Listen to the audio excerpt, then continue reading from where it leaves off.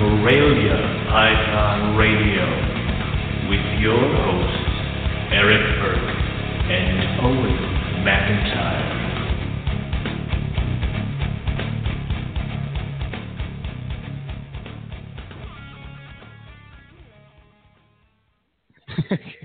Can you hear me now, Owen? Yeah, I can hear you. Why aren't you talking? No, the My show thing was starts, muted. you talk, and then we move forward. Don't do this to me. Damn it. Yeah, You it don't was like spinning. I'm like, no, silent. here we go. No, I don't like it when you change it up, and you know that. Yeah. You know, Yeah, right. some bullshit. Start the show. All right. Good evening, everybody. All right. Welcome to another episode of Morelia Python Radio.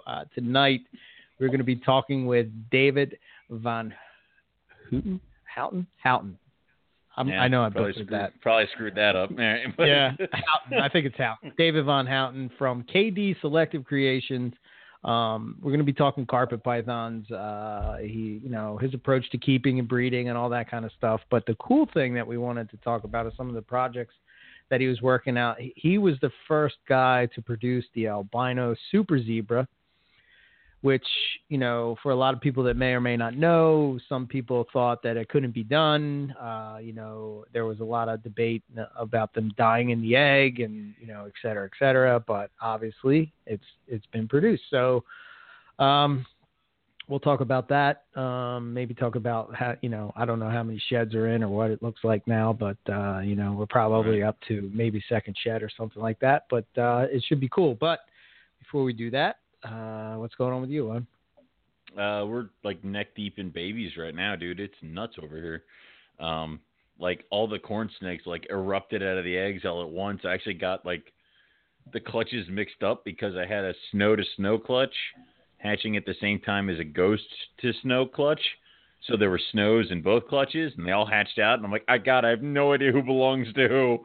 So oh boy, it's like, and corn snakes. So, maybe next year I don't put all the corn snake eggs in one box, but I don't know. But there's a lot of freaking snakes. When dealing with corn snakes and corn snake enthusiasts, I mean, are they? I am the worst corn snake breeder for them. They are very. I'm like, look, corn snakes, and they're like, you have a motley, and I'm like, oh, what now? And like, and it's not. I'm not a good.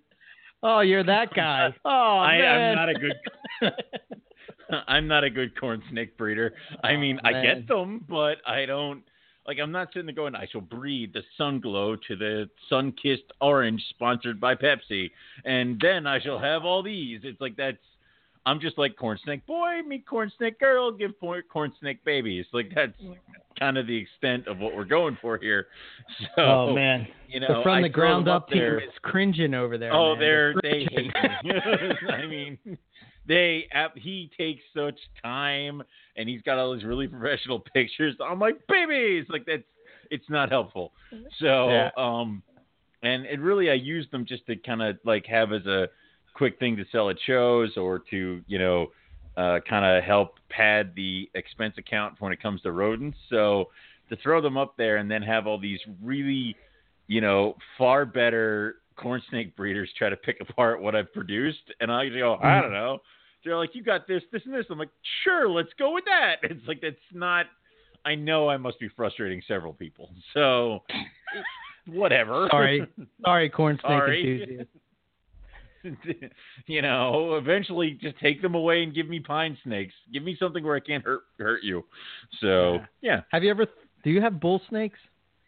No, but I have pines, and they're kind of semi-related. I worked with bulls at the zoo. Have you thought about getting them? That's the problem is, like, I already have that scratch, like, itched with the pine snakes. So, right. and I'm like, I'm happy with my 2 pine snakes. And then I told you I got called to this Petco or this pet shop that I will not name, but I accidentally just did. Because good job. Shut up. Somebody walked in the door with a box full of snakes and pretty much just dropped them off at this store. And they called me because I knew somebody who worked there. And in one of the boxes was an albino pine snake. And I'm like, no, no. I'm like, no, oh no, because I didn't want any more pine snakes. I was happy with my pair of pine snakes, but I keep looking at this albino, and I'm like, you're so pretty, and if you're a female, you might end up staying. It's like but yeah, I have not thought of. I've thought of bulls, but I did not. We had some a while ago, but we haven't got any more. So. Yeah, we got to give a shout out to just popped in my head as we're talking here, but I got to make sure we shout out Dave and Chris over there at, I guess they're officially scrubpythons.com. Are those guys working as the team? They're together. No team, idea. We're just going to assume that those guys are working We're just going to together. assume it, yeah. But they kind of work together out, in their one collection. Yeah. They hatched out some tannin bars. They had 2 clutches of scrubs on the ground. That's pretty impressive. Say which again, this is always funny, man. I know like the scrub guys kind of have their own little camps too now, and from what I see, I don't really follow it as much as I do with say carpet pythons, but say what you will, but he's producing scrubs, so exactly. I don't know, man. I really can't argue. You're not doing it right, Chris. Yeah. Well, I got nothing now. If somebody, that's the thing is, if somebody had say somebody had Bolins in 45-gallon long tanks, I'd be like, that's not set up correctly. And then they breed every year, I'd be like, I don't know what I'm talking about. It's you have to admit after a certain point that you clearly I'm wrong. So yeah.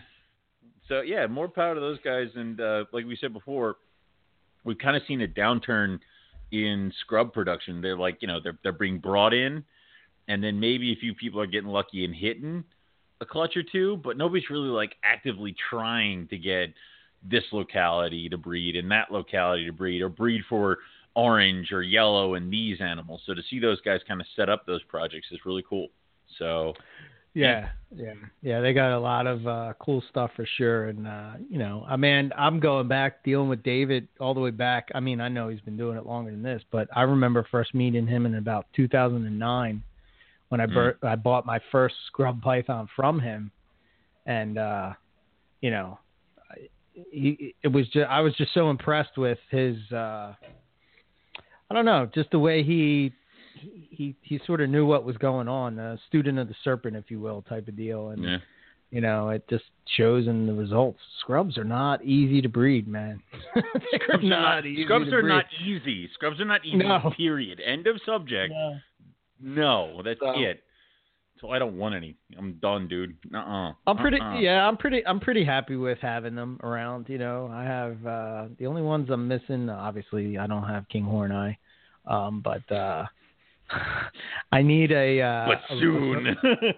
Yeah, right. I need a sarong, barneck, and then I would have the northerns, the southerns, the highlands. The only other ones that I would want really when it comes to barnecks is the Kofi owls. I really like the way, and I had one. See, you did. It's the curse of scrubs, man. You had I had a female. Well, look on the bright side. Chris and Dave might breed her, so it's really you can just get Kofios that way. Yeah, Yeah, that makes me happy that guys are actually having success. And who I would love to talk. I don't know if they talk, but David and Keith should talk. Because maybe they can tap into that for the Bolins pythons, because obviously they're doing something sure right. They must have had some interactions. I mean, Keith's been pretty much run around being Keith for how long? It's ridiculous. So, I mean, they must have had some interaction somewhere. Right. So, yeah. He put up a pretty good post tonight before we came on, and it was basically talking about how, in a nutshell, how in awe he is of having a species like that in his collection. And do you have those animals every once in a while when you go into your snake room and you had a bad day or whatever, and you go in and you're like, I can't believe I'm working. That's probably rough scales. You for know, you, I right? do. Exactly. I was saying, yes, you know I do, and yes, you know right. which ones they are. It's like, I went downstairs to feed the little ones and then juveniles that are growing up and stuff like that tonight, and on that list are the roughies. So, of course, I save them for last, and I wanted to see them both and watch them come out and get the food. And, the female had just shed, so I wanted to see her color without disturbing her too much. So, yeah, of course it's them. Of course it's them. So are you breeding them this upcoming season? Is that possible? Or are they maybe. It depends on the girl. Boy's big enough. Boy's rolling, but girl might not be. So if not 2019, definitely 2020. So. Yeah, I mean, my EB Morelia collection is like, I'm just kind of slacking over here with not having. I know, right? Hey, one of the coolest Morelia around. You can go fix it, or you can wait and get a free pair, or you shut your mouth. It's, well, I've been waiting. I'm a patient waiting, guy. Right? I've only been waiting for white lips and other shit that I've been trying over here. Clearly, I can do corn snakes that I have no idea what the hell they are. But everything else is a mystery to me. Yeah, just apply that same. That same knowledge to Roughies, just hope to God they're treat them like corn snakes. If they become IJs for me, I quit. I quit life. I don't want to. If I can't reproduce rough scales, I don't want to live. Now I don't know because I don't really follow rough scales that much. But I mean, have they proven difficult to breed? I mean, No. I know there's a couple guys that have successfully done it, but I know there's a couple more that have tried, and I think it all goes back with a few of those people who have been unsuccessful with producing them are ones who got adult pairs and put them in their room and tried for 2 years and went, screw these things, get them out. And that's, gotcha. Duh. Dude, that's why I wanted these two back from Andrew as soon as possible, because I want them acclimated. And dude, it took me, you heard, it took me months to get the male on the same page as me, Right. And that's just the way they are. So I think I'll have a good shot. Am I calling it? Am I pointing at the fence? Hell no. Dude, I barely know what carpet python's going to produce a year. But I would definitely want to give, that one a shot. I've heard more that the babies can be finicky and can be hard to get started and stuff like that. I mean, hopefully I've done enough with pythons. I imagine there could be one or two that are going to give me a run for my money, but we have a toolbox of tricks and trades. You've been breeding for 10 freaking years. You better pick up something, Owen. So, we'll go from there. Yeah, usually I go to you for the tips and tricks. I know, right? Kind of stuff, Hey, Owen. Yeah. Surprisingly, though, my season, dude, I can't believe it. I'm knocking on my desk on the wood, but surprisingly, everybody's pretty much eating. There's a couple holdouts for sure. Of course, they're albino shit, as it always is. Dumbasses. But I'm now, pretty happy. Did you do mostly live, or have you done frozen thaw? I did live one time, and I didn't even really do that much. The problem with live is that by the time, I get them through Matt, and for whatever reason, I don't make it there for a day or so, and then half of what was in there is usually dead. Right, because it's taken away from their mother, and right, yeah. So it's kind of so I said, you know what? Let me try this season. Let me just see if I can get them to go frozen thawed and see what it is. I think, my opinion, that they like the hot to hide. And what I've been using is, and I got this trick from actually from Matt, but I use that sphagnum moss and I just kind of clump it in there, rather than a hide. They can just kind of go in there. And what I found is I just leave that, hopper in overnight, come back, good to go. Now the Axanthic I chase, or head Axanthic, or whatever the hell. Whatever you want to call it. Yeah. Those, they're just little freaking bastards. And I like that because they eat good, It's You're right. I don't care. They don't need to be nice to me. I hope everyone understands when they're like, what's the temperament on it? God, I hope it's nasty. That's the question I don't ask. It's, I want it to be evil because then it's going to eat. Obviously they're the ones that are too feisty and will constantly try to bite thin air, but when a baby python comes out and shows like aggression, I'm like, you're gonna be a no problem feeder. So when people are like, I want one that eats really well and has a very calm disposition, and I'm like, let me go check my unicorn in the back. Like, Right. that's come on, guys. Right, no doubt. So we're just waiting for David to call in. He was on there, and I was going to click him on, but he dropped off. So it's pretty cool. There he is. Okay. All right. So yeah, let's get this going and Sweet. Talk some carpet pythons. Hey, David, welcome to Morelia Python Radio. Good to have you. How you doing? Good. How are you guys? Oh, we're doing all right. So, David, obviously with everybody that comes on the show, we definitely want to know what got you into reptiles. Where'd you start and how'd you start? I started as soon as I was moved out of my parents' house because I wasn't allowed to have anything like that. And parents said I could have as many aquariums as I wanted, but they had to be full of fish. Okay. As soon as I moved out of my parents' house, I started up a small collection of sorts. This was about the time the National Reptile Breeders Expo show was just starting up. I went to the first couple years it was actually in existence. Picked up a couple different snakes, really, really pretty corn snakes, things like that. Somewhere along the way while checking it all out, I noticed jungle carpet python that I was like, wow, those things are really, really pretty, but they were too big for anything I wanted to do. And it wasn't until a couple of years later that I was really able to set up a reptile room that I actually started going down the python route as opposed to mostly just the small colubrids and stuff. Mm-hmm.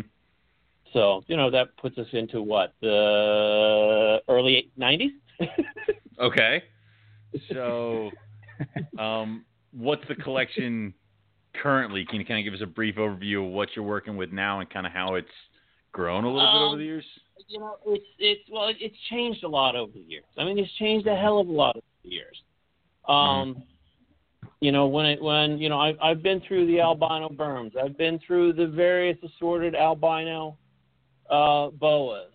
All when they were, honestly, my first pair of sharp strain albino boas I bought for $7,500 for the pair of them.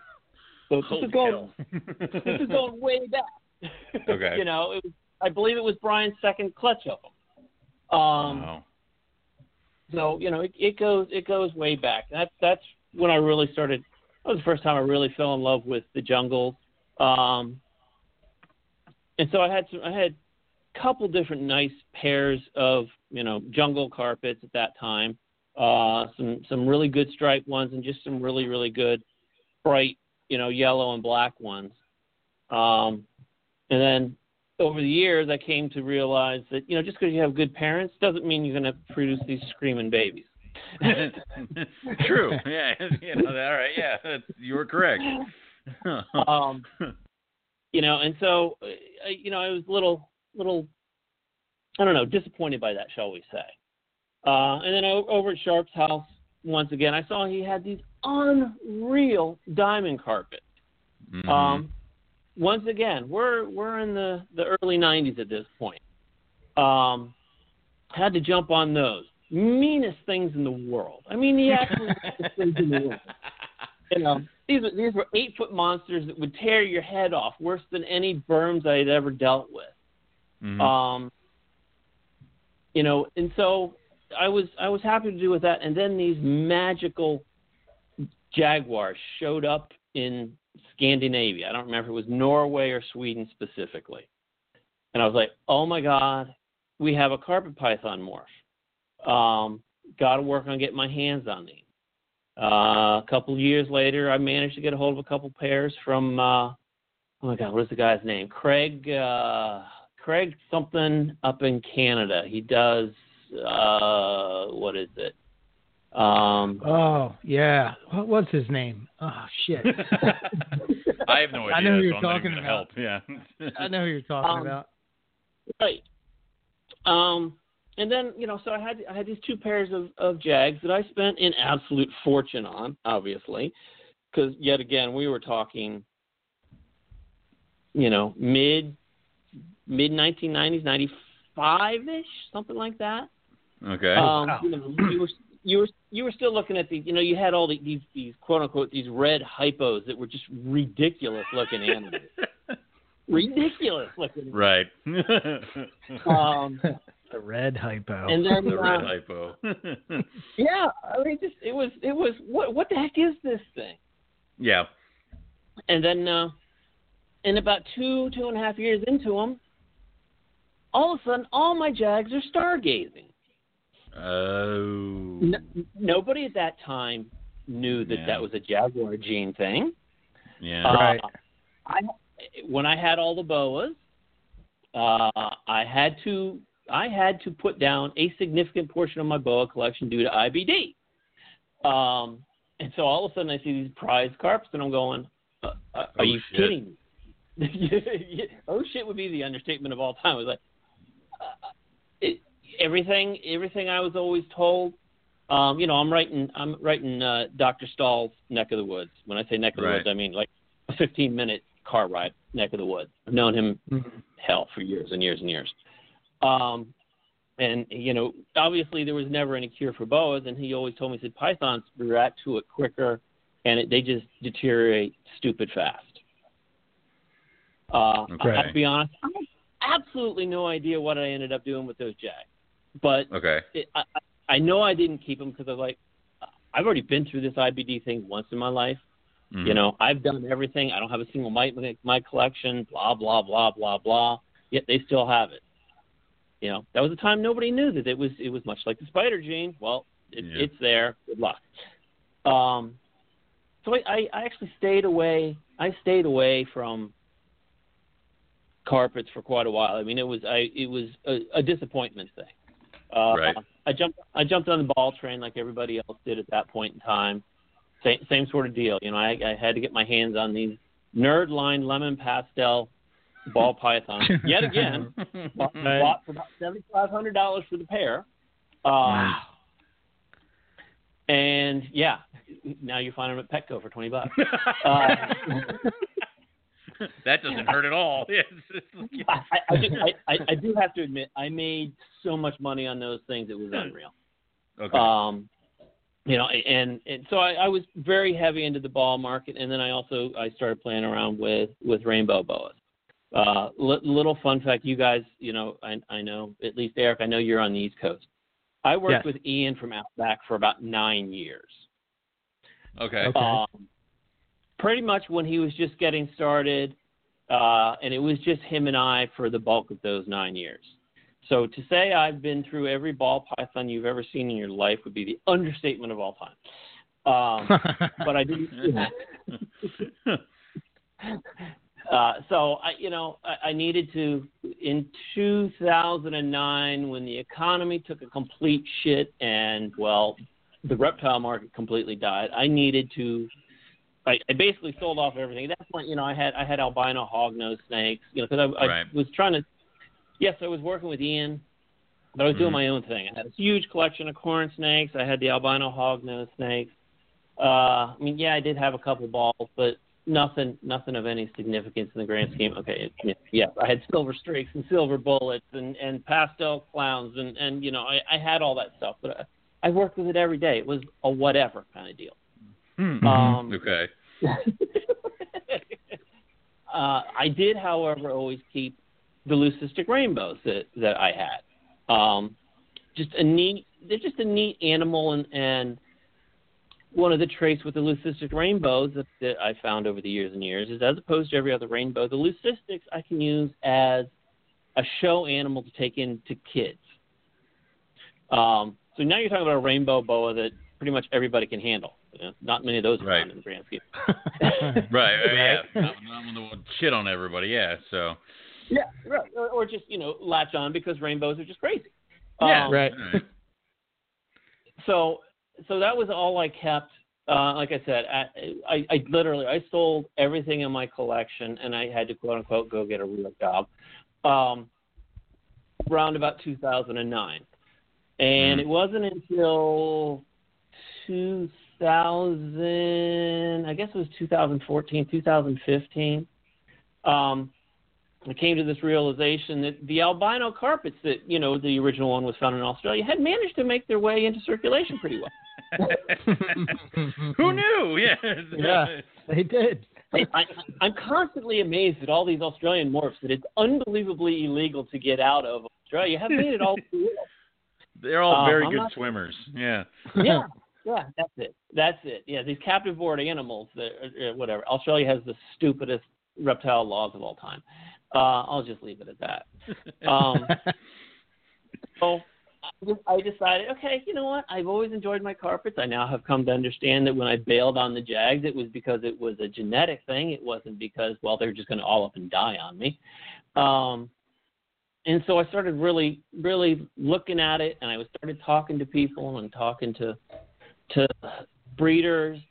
I needed, okay, what do I want to do for caging? What do I want to get? Which products do I want to get involved in? Blah, blah, blah, blah, blah. So I said, well, okay, I have a pretty good idea what I want. So this was, like I said, this is 2015. And I said, okay, I want to get my hands on, to start out with, I want to get my hands on some caramel zebra jags het albino that are yearlings. Yeah, we all know how well that ended up. Good luck, make your own. Yeah, pretty much. I would do business with anybody, and they were all pretty much telling me, yeah, good luck. Nobody has that kind of stuff for sale. I did pretty well, came pretty close, but I wasn't able to. I had if for that specific set of combos, yeah, I needed to do my own.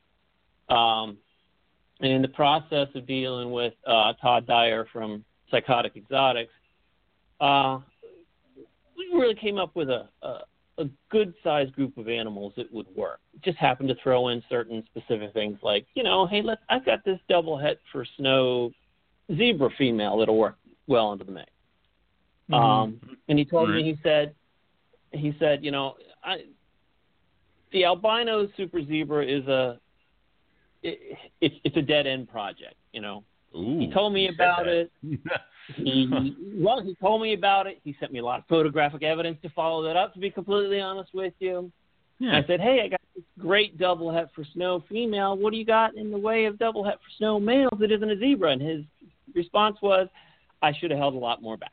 Yeah, right. I see how this game is going.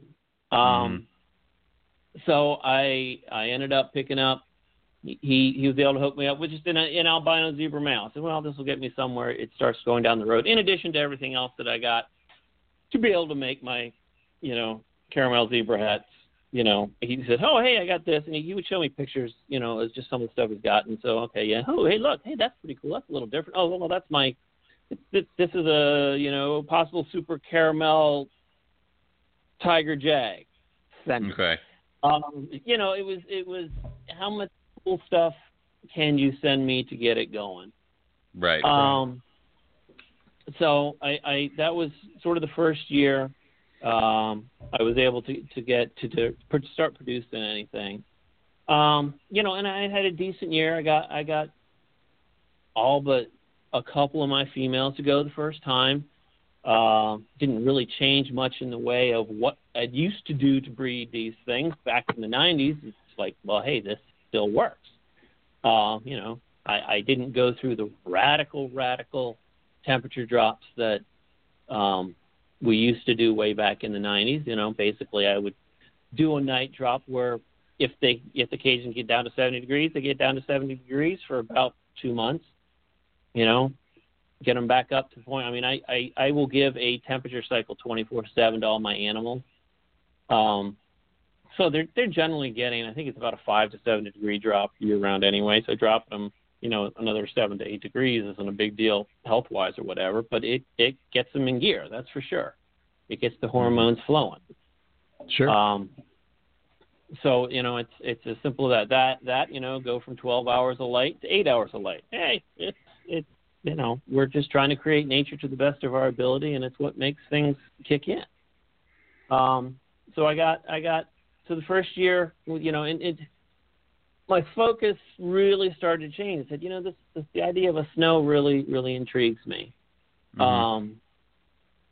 So I was like, well, the only available male I've got that would help me further along the snow project is this albino zebra. So first year I bred the albino zebra to the zebra double het for snow. Produced a whole bunch of albinos, produced a whole bunch of hets. My zebra to normal ratio was out of control in a good way, if you're looking for zebras at least.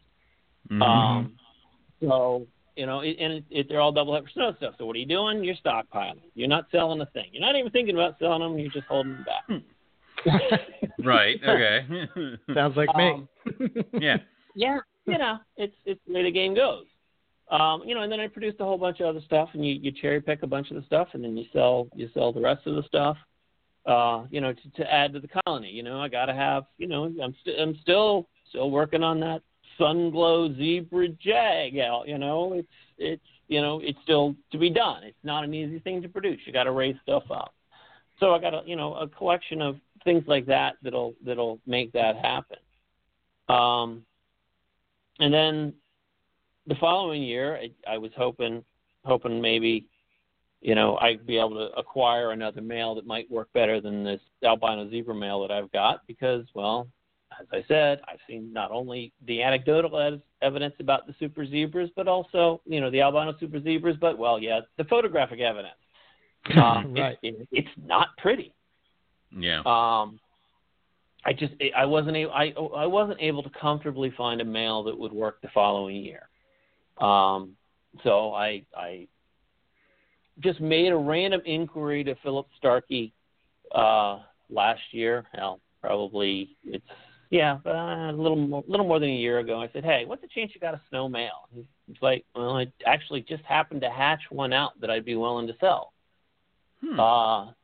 So grabbed a hold of that. Unless something goes horribly wrong, he'll be able to go this year. Okay. And then this is a visual snow? Visual snow, yeah. Okay, cool. It's a very different animal. There's no ifs, ands, or buts about it. I mean, is it super white or is it? Can you see pattern on it?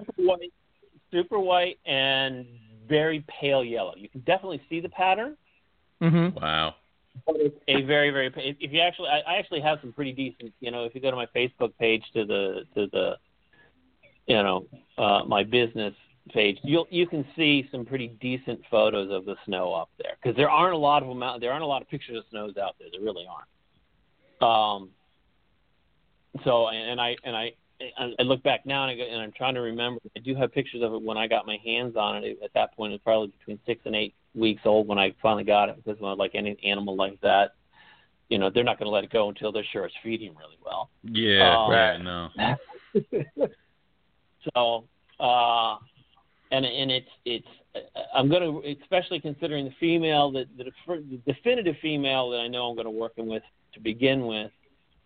I don't know how different a zebra snow baby is going to look right off the bat. Right. Is it going to be super pale? I don't know. We'll see. That's for next year.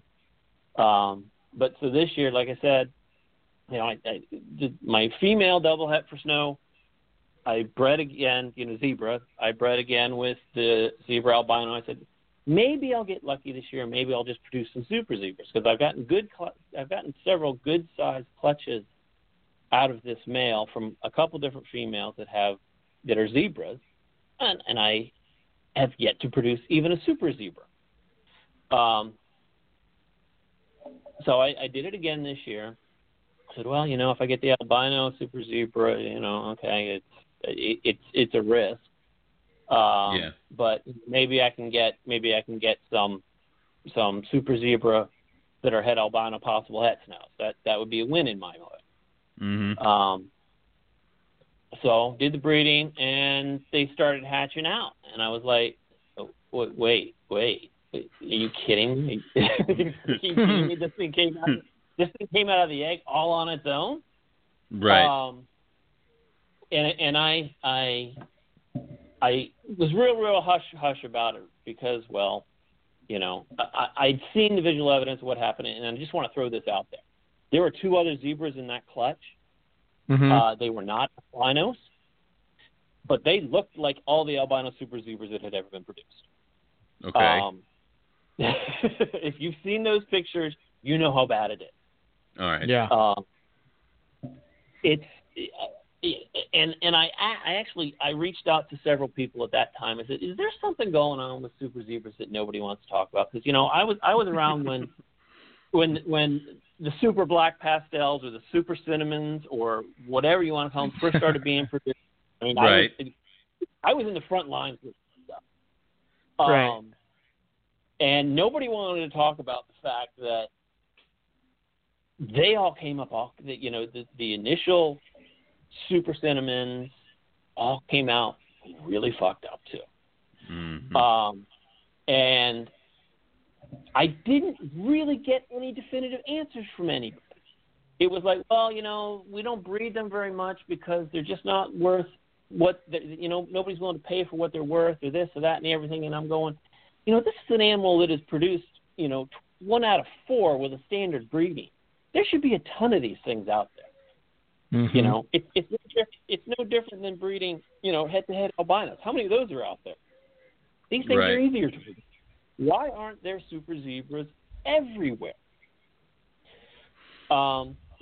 It's just a question I have that nobody really seems to have an answer, even though in the grand scheme of things, they're pretty easy to produce. Right. Yeah. Is it just a thing that, it's sort of a crapshoot, and we need to refine the breedings, and the ones that come out looking pretty good, you work with those. I don't have an answer to the question. I imagine selective breeding will be the secret to that, but anybody who's in the business should and understand there should really be a lot of super zebras out there in the grand scheme of things. Yeah, you're right. Now you've mentioned it, I would kind of figure there would be more by now. So everybody's got zebras, so I don't understand why you don't see more super zebras. It's not tough to produce. Yeah. So I sat on the albino. I sat on her. And because albino zebras, they can be really tough to spot when they're hatched. It's amazing. I had a couple last year that I was like, I'm not entirely sure what I got cooking. If you can give me any tips with that would be great. 'Cause I agree, man. They're freaking impossible, man. I can't tell the difference between the zebra jag and the zebra, and I'm looking, I'm like, this one kind of looks like a zebra jag. You have to grow them up for 6 months. Oh, nice. Okay. Yeah. Perfect. Easy. Yeah. It is what it is. I mean, the one animal that I would have sworn until about her 3rd shed was a super zebra, but except there's certain signs you can see. She's one of the most spectacular albino zebras I've ever seen. Now, you see the classic pictures of the axanthic zebras where there's a little bit of black with huge chunks of white. Well, she's an albino version. She's a spectacular animal. Also, I was a possible hat for snow. Perfect. What more could I ask for, right? Yeah. So I sat on this girl for a little bit, and then I reached out to Todd again. Todd and I, we get along really, really well. So I reached out to him. He said, "Send me a picture of the tail." I said, "Oh yeah, she's got the super zebra tail." He saw the the slight kink that most supers have. I can't say all supers, but most super zebras have. Right at the tip of their tail, they either be curly-cued or like a little kink. Apparently, I don't have a lot of experience. And I texted him the picture, and he was like, "Oh yeah, there's no doubt." He said, "There's no doubt." Right. Right. So I didn't do anything with her until she shed out. And it actually helps. Yes, it's a teeny tiny little shed and blah blah blah blah blah. But if it were a zebra, you'd see some sort of pattern.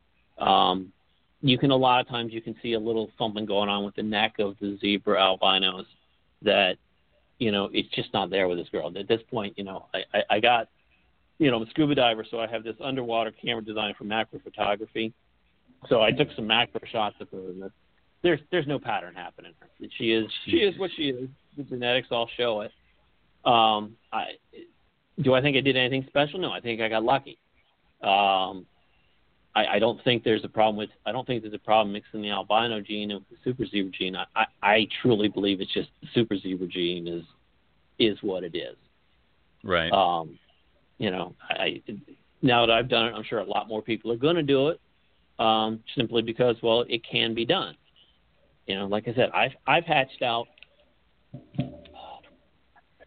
close to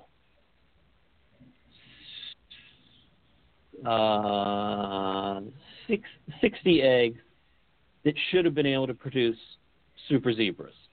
Right. Out of the 60 eggs, I produced 3, one of which was viable. Jesus. And it happened to be the albino. Okay. It is what it is.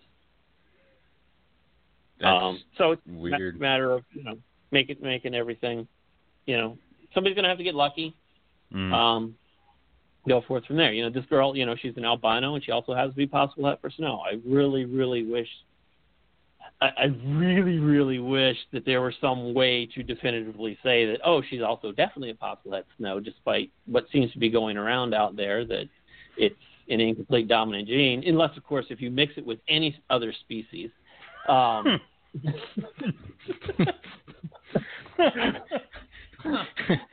Holy crap. All right, no punches pulled. All right, I got you. So, I'll be honest. I've been trying hard to lock Nick down, and he flat out came out and told me. All right. It doesn't work. It gets covered up if you mix it with any other species. Okay.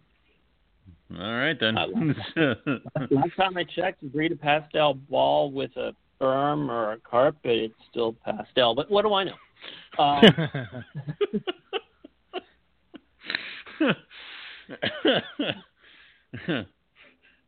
I know nothing.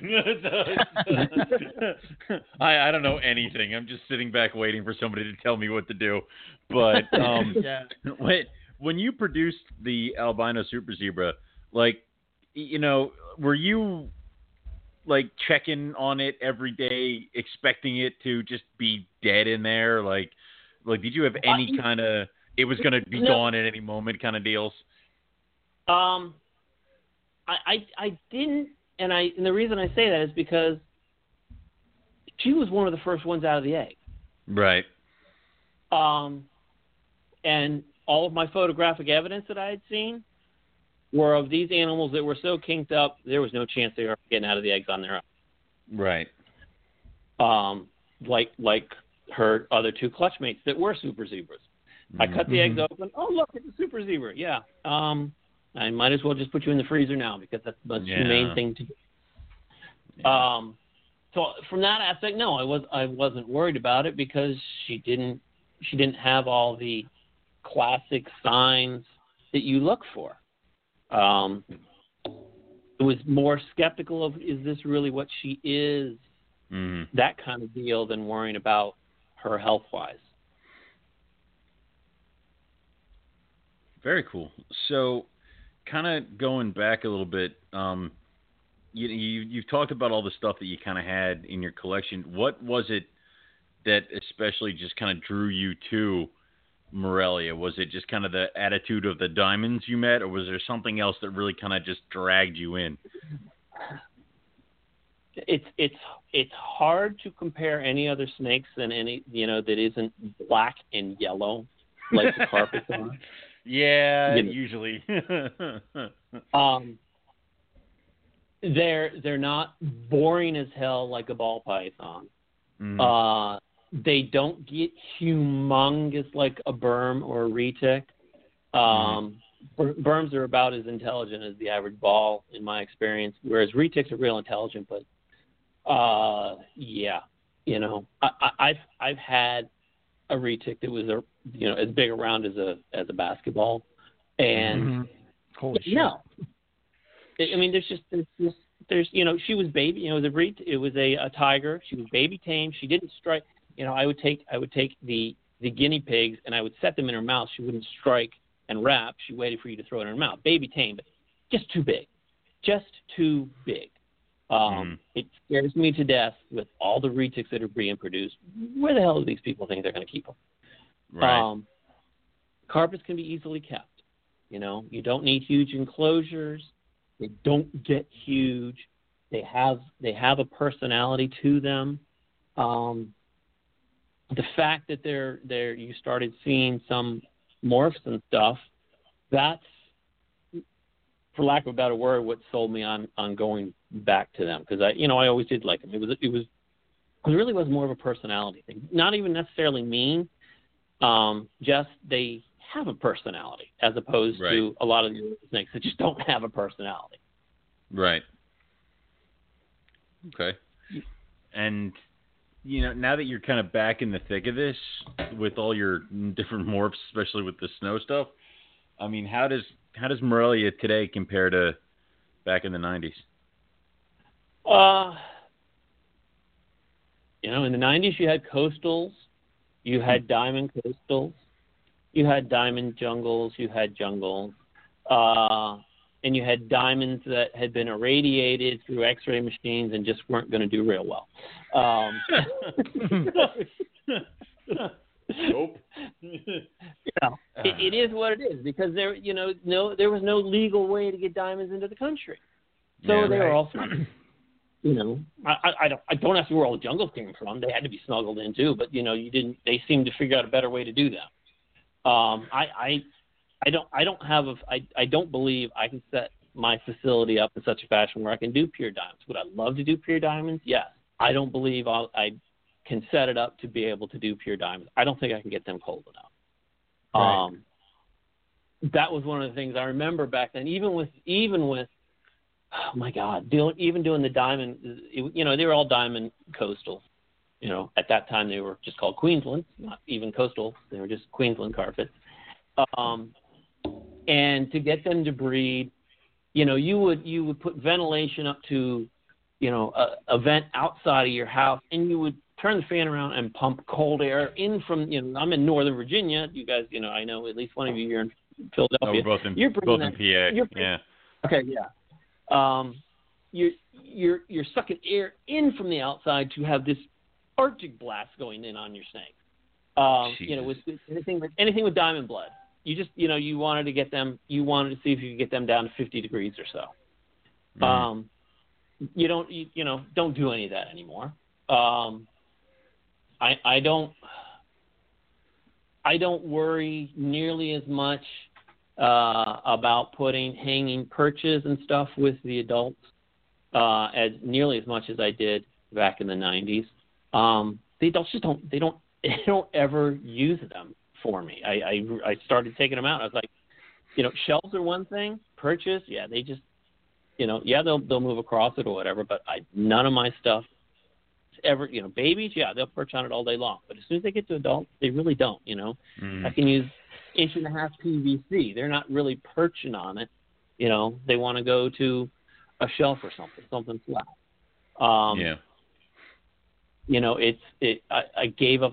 Back in the 90s, we would look at the babies, and I remember, if they had a lot more red, they're more likely to turn this bright yellow as opposed to the ones that are more white. They're probably not going to turn yellow. This is the 90s. We didn't know what we were doing. We were right. Guessing. We were really, really guessing. I've changed my incubation method of the eggs a little bit since what I did then. Nothing radical per se. I do now keep my carpet eggs directly off of the vermiculite. I do use, the lighting egg crate to perch them above the vermiculite, whereas before I would leave it in. I find I have less egg mortality that way. It was finding the right balance of vermiculite to water was always really, really tough. Within the same clutch of eggs, you'd have ones that were waterlogged and died, and ones that had dried out and died. And you're like, ugh. Yeah. Right. Putting the eggs off of the vermiculite, that really, really helped. Okay. It helped to the point where I say it pretty much eliminated that problem. And, the egg loss I've gotten and had to deal with up to this point, in my mind, it's eggs that were going to die no matter what. As opposed to before when I had fully developed snakes in eggs that just were waterlogged, so they drowned, or the ones that were pretty much fully developed in whatever space happened to be left. The eggs that I lose these days, they're teeny tiny. They weren't going to survive. The egg was, doomed to failure from the get-go. Okay. I've always found that carpet mamas know what they're doing. If they're not wrapped around an egg, good luck. You might get 1 out of 100 is going to hatch, but if they're not wrapped, if they coil up around a bunch and one is sitting outside, there's probably, she knows something's going on there that we will do our best to try and fix, but in a lot of cases, I don't think we're going to be able to help it. Right. Not worth fixing. Well, it you can give it the perfect environment. There's something internally going on there that it's just never going to happen. Do I throw them in the incubator box when there is one way? Yep, absolutely. Do I mark them on my notes that this was coiled around and this one wasn't coiled around? And if I look back at my notes, I can tell you which ones didn't hatch. Well, that's a good thing to notice. So you I think those are some of the biggest things. In general,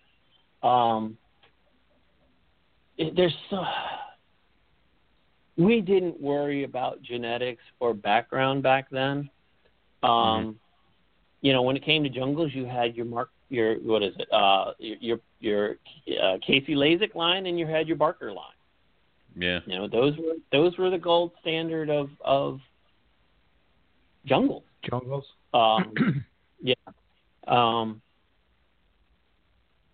From there, it was that's sort of what you were trying to achieve. Nowadays, everybody's got a line that's from here or there, whatever.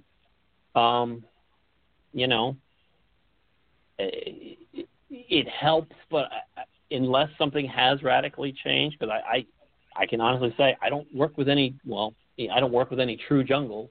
I got a lot of zebras, which are jungles, but they also happen to have a lot of other things mixed in with them. Can you still guarantee good babies out of good adults, or is it still just as much of a crapshoot no matter how good your parents' adults are? It's a question I don't have an answer to because I haven't investigated. I see some absolutely spectacular ones out there. I'll give you that. But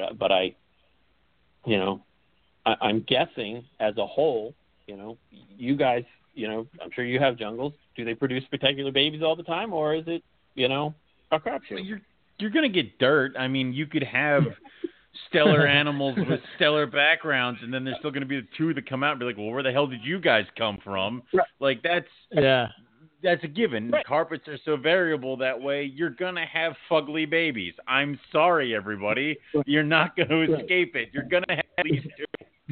So, that's the way it feels. So, yeah. And that's sort of my point. It's got the greatest genetics in the world. I hope you guarantee it. You know what? If you want to buy it, and I hate to say it, but it's really how I tend to end up dealing with a lot of my babies. If you want to sell your babies, they need to be a year old. And especially with jungles, you better hope they've yellowed up. Then you can get as much money for them as you can as a baby, because now I know what it's going to look like as it's growing up. Yeah. I would agree. It's the nature of carpets. I spent a lot of years working with ball pythons. You know what? They look their best at about 2 months old. Easy to sell. You get these crazy morphs. When you look at the adults, you're like, ooh. Carpet theory is that opposite. Yeah. Trying to sell those gray, ugly babies. It's like, I promise it'll look pretty in a year. It doesn't work out too well. And I sort of view things like that. The other thing, I was at Sharp's house probably, I don't know, a year or 18 months ago. Once again, I was over there. What was I doing? I was picking up some baby cages, and I saw that he was working with the Gammas. I was blown away by those things. Mm-hmm. I said, hey, what do you got? And he gave me this yearling male that I sent through all kinds of girls this year. Produced a whole bunch of caramel gammas this year. The babies are unreal. The caramel gamma babies are unreal. I have no idea what they're going to look like as adults. Brian told me, he said, that might ruin it because you're probably going to get rid of the really dark black and gold. And I said, you're right, but I got to try it. That's cool. I'd be curious to see what they look like. Yeah. Yeah. I'll talk to you in a year. You'll see them in a year. You'll see what they really do look like. Same sort of deal. I said, so what exactly are the Gen X of these gammas? And he said, well, mine are about 88% diamond with the rest, jungle, and they happen to be a jag. I said, okay, so they're a heavy diamond influenced, jungle jag. Got it. His babies are his adults are just, for as big as they are, and I would bet his animals are 8 to 10 feet at least. Maybe almost as big around as a softball. Black and yellow, glow in the dark, black and yellow. Yeah. I produced some gammas this season, and you can tell. I don't know. They just have that look, when you look at those gray babies to us. But when you see them, you're like, there's probably going to be something to that.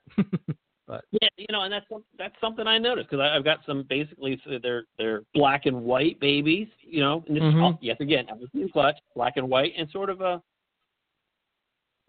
tan, yellow, and white, and black, black and tan, and I don't want to say yellow, but maybe like a mustard. So it's black and mustard, and black and white. I'm like, I wonder which ones are going to grow up to be good because I have no idea. Yeah, that's why you hold them back. Yeah, well, yeah, I might have a few too many to think about doing that. Yeah. So it's good there. Just some of the project. What other project? I saw a picture of that. It took me a while to figure it out because they're in Australia, but the K brothers had produced that 3/4 hypo bredel jag that is just an unreal animal. Right. If you hunt down the pictures, it's basically that red and white animal. Took me a while to finally find out exactly what it was, and that it involved talking to a lot of people in Australia to locate it and find it and get the truth behind it. Prior to that, I didn't really have much need to even think about getting involved in the bredels. And, I saw that and said, well, you're not going to be able to genetically reproduce that, but it gives you an idea of what you might be able to produce. So, okay, let's go, I got my eye on a very specific clutch of hyperbredels that should be hatching literally any day now. You got the screams in England that involve the bredel stripe gene. So I gotta get some stripe bredel because it's so. I got a question. What do you guys think as far as that goes? So you have Scream and you have Gamma. Obviously, two animals that, that lineage of diamond jungles and bredel diamond jungle jags are just amazing. Do you think that you can recreate that? Or do you think that that's that line? Like I've seen people, they bred bredels to jags and stuff like that. And, the results to me, they don't impress me. Like Scream, that had me thinking, like, that's the line I usually don't cross. But when I saw Scream, I'm like, maybe. Pretty cool looking snake, man. And like Gamma is like, I've seen people produce diamond jungle jags, but there's just something about, and I would say the same thing. We're talking jungle jags. Let's go to, I don't know if you remember Mo, but with her Riddler jungle jags, that line, it just, I don't know. They just had that little extra something that made them special. Do you think that you'll be able to recreate that? I I think it's a matter of you're going to have to do a lot of selective breeding, and you got to get the ingredients right. Mm-hmm. You know, it's getting that right percentage. Like I said, with the gammas, you know, I'm told it's an 88% diamond. Okay, well that's not an easy thing to get to. You know, you get if you want to get to the 3/4, you know, 75%, however you want to put it, Bredli. Okay, there's a lot of back breeding going on to get there. And then and if you want to reproduce it on some sort of a regular basis, you got to be. And that's sort of the reason I came up with the business name I did. It's because you're going to be very selective about who and how and what you're breeding together to try and get that. There's so much going on with those screens. They've got it all the parts there. Right. You know. Yeah. It's you know, when I found out, okay, now they've thrown the stripe gene in with this and with that, it's like, my God, how much stuff do you got going on in there, and how are you ever going to get that? Yeah. You know, it's sort of like cooking. It really is. It's sort of like cooking. You got to get the right amount of each ingredient to hope to get there. Is it guaranteed you're going to get there? I don't think you can guarantee to get there, but you might be able to produce something really close. It's Right. almost like Madame Blueberry and Benjamin. There was something about those two snakes when you put them together. The babies that they made were amazing. You know, so it's getting that. Right. I think you're right. Maybe it's getting that mix correct. That, you know. Right. And you see even to this day, you still see everybody's, you know, all this is a Madame Blueberry line, okay, but you got to mix it with the right things for it to do Right. anything. Right. Otherwise, it just is what it is, you know. And it's also the right animals, because you can have the clutch. This is a Madame Blueberry clutch, but if you grab this one here, that's kind of like middle of the road, it's not going to produce, you know, the cream of the crop of each clutch is what you want. So, yeah. And that can be a crapshoot too. Sometimes the best looking animals either don't breed, or pairing it up with a different mate ends up taking down a completely different road. So it's kind of almost, these animals are like the perfect combination of the right lines and the right animals meeting up with the right lines and the right animals at the right time to make this. Yep. So Yep. Yeah. And it's kind of hard to recreate that. Yeah, like I said, you know, trying to, you know, I'd like to figure out a way to come close to producing that one, the Hypo Bredli Jag. It's an unreal animal, and I've seen, you know, I was able to hunt down pictures of its offspring, and the offspring started looking real good, but it's going to be a long-term project to even hope to do something like that here in the States, unless somebody, you know, magically brings in some more Australian animals. Right. To get there. You know, there's a reason, you know, the moon glows have been produced several generations now in Australia at this point. Mm-hmm. And they're using the hypo gene. They're not using the caramel gene. You know, the super hypo moon glows that have been produced pretty much are a white on white patterned snake. Mm-hmm.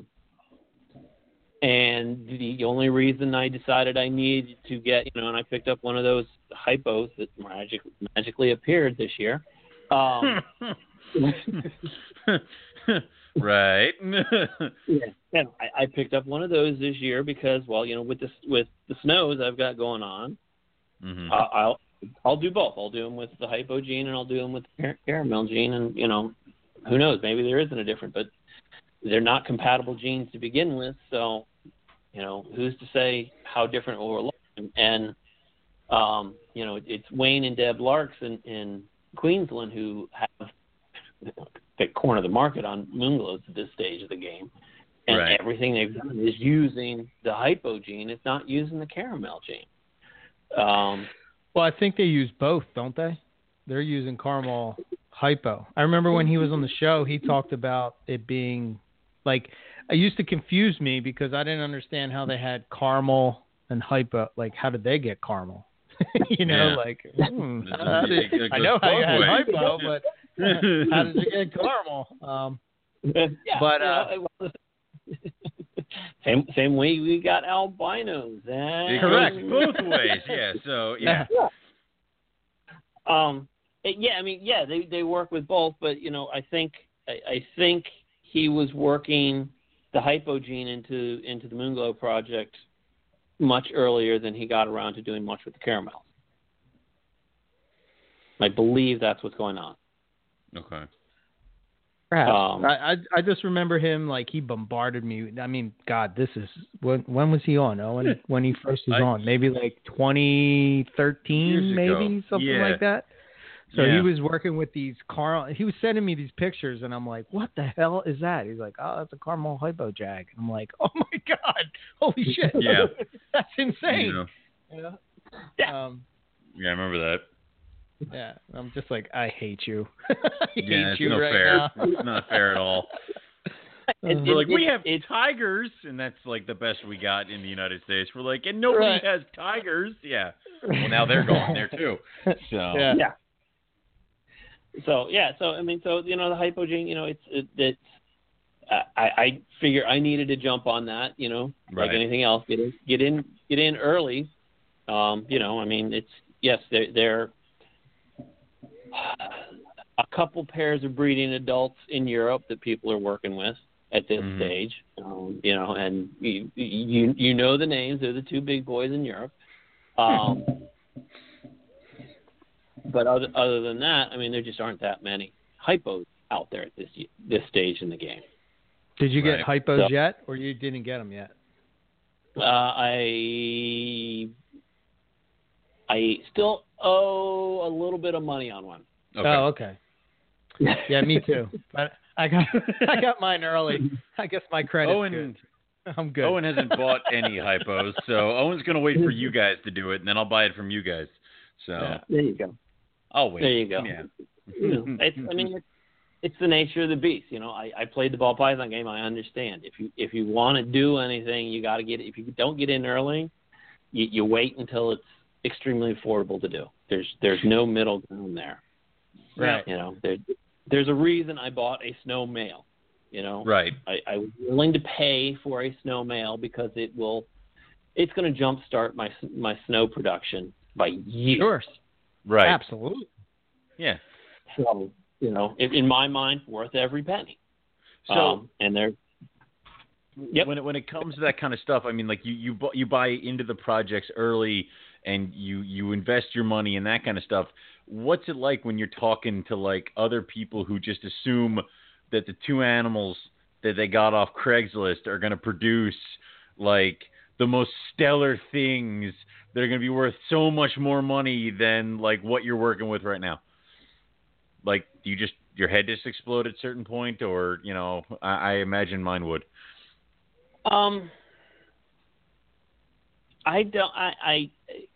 No, I won't let it. I won't let it explode. I'll just sort of shake my head, and don't be surprised if I just shake my head and walk away, because it's just better to not say. As you in this brief time, I do a pretty good job of speaking my mind and just throwing it right out there. I'll be honest, I'm too old to care. That's a good feeling, ain't it? That's great. I love that. Yeah. When do I get there? I don't consider myself old, but I'm about to turn 50, and honestly, I don't care. And everybody's got it's okay if that's how you want to think.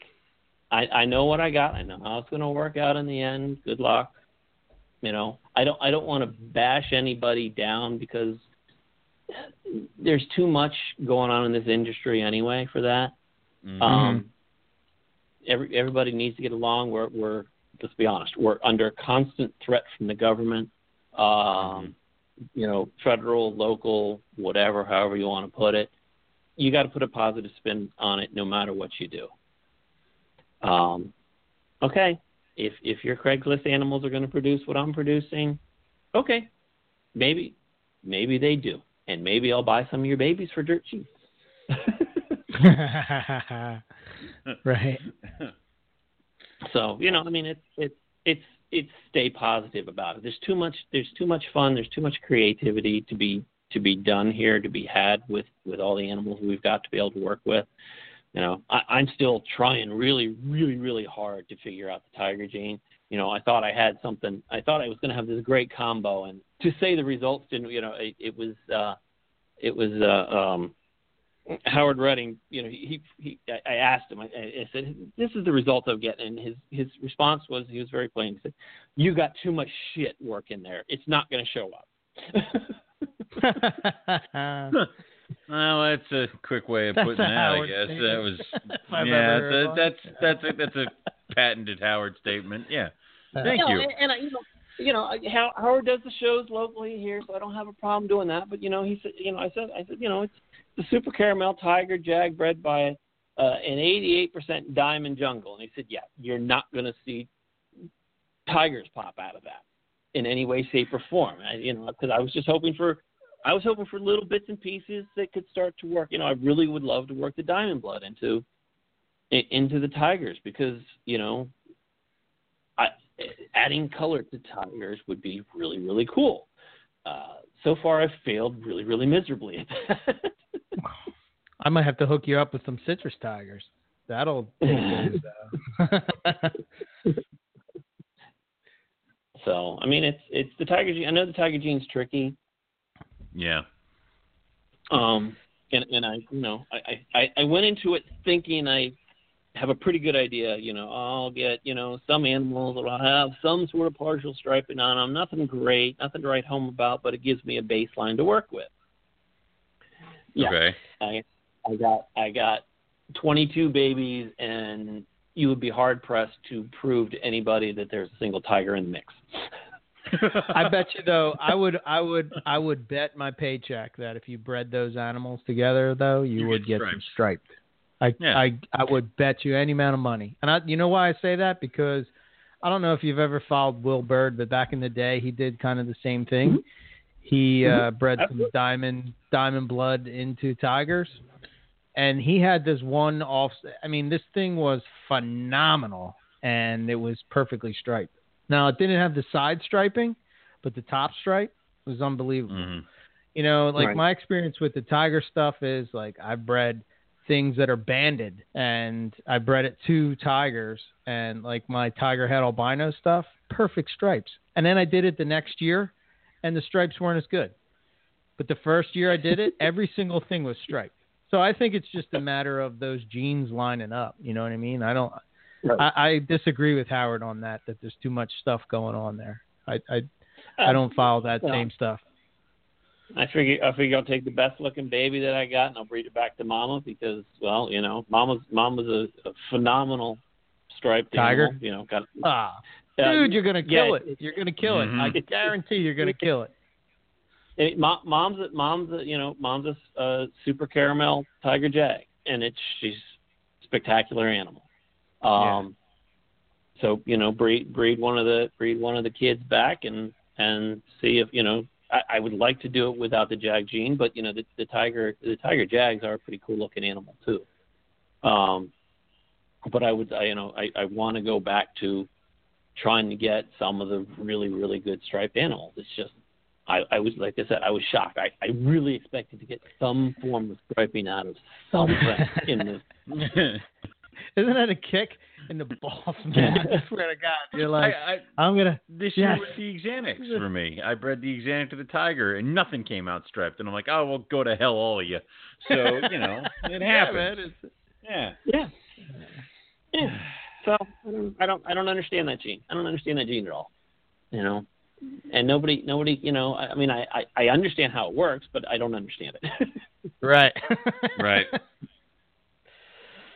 Yeah, it can get that's one of them genes, man. It's just, the luck. And then when you start putting weird stuff into it, like at first, there was some debate on what the zebra would do with the tiger, and everybody told me that it was stupid to put it together and blah, blah, blah, blah, blah. There was no one who ever told you it was stupid, except maybe me. I'm pretty sure I did. There was a lot of people that I'm told me. I'm pretty sure there's recorded evidence of me telling you it was stupid. So, but the point is, it's kind of like what you were saying earlier. You don't know until you try. Right. At least if you try, and it comes out like shit, well, then not every. I'm sure you've known that from ball pythons. Like, there's some morphs you don't put together, And like everybody that's on the outside looking in, like not really knowing a lot about ball pythons, you're like, huh, wonder why they never did this together. it's like hush hush, you know. I guess it's kind of like the super zebra thing, right? You know. So. Yeah. Well, so how did the tiger zebras come out? So I think that again, like, you know, it kind of like it still has a busy pattern, but you can see it start to make it into what I call it. I say it's like a pinstripe ball python. Okay. If that gives you an idea. You know what I mean? Like, you know, like that zebra pattern, and then it just kind of like zoop, shrinks it down. And I think that if you keep breeding that back to tiger, I think you're gonna like keep, you know, refining that smaller and smaller. Interesting. So, yeah. Interesting. I'll have to send you some pictures of some of the stuff that I have. Yeah. That actually sounds like a cool project because, you know, and anything we can do to do something different, you know. Yeah. I'm not a purist. I'm not a locality purist. Obviously, it's you know. Yeah. You know, some people. You know, I've had people, good friends of mine. They're like, man, those albinos are ugly. The albino jags are ugly. And, oh, hey, that albino zebra. Now that's pretty.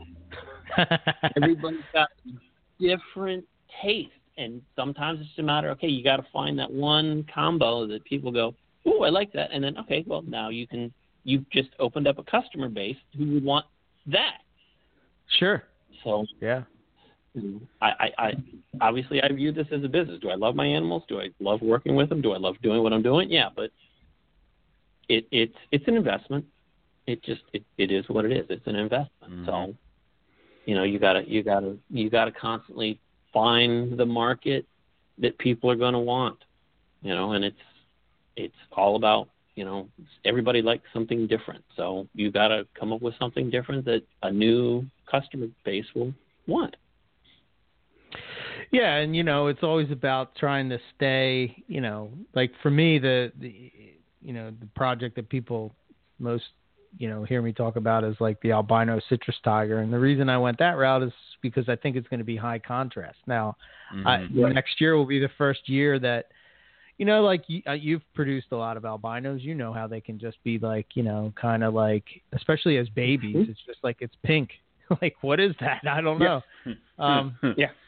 But I think with this, it's going to, you know, really make it pop. And I don't know if there was a line or what it was, but what really put me in the direction is that they had these albino ball pythons, but they were like high contrast or something like that. They called them. Mm-hmm.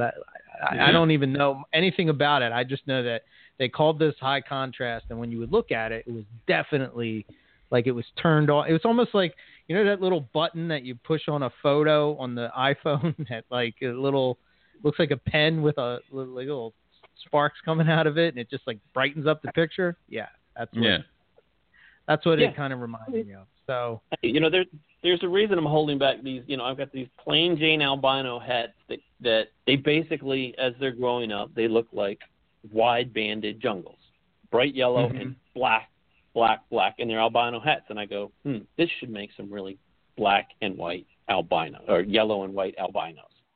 Yeah, you know, I don't have any yellow and white albino. I got a lot of albinos. I don't have a lot of yellow and white ones.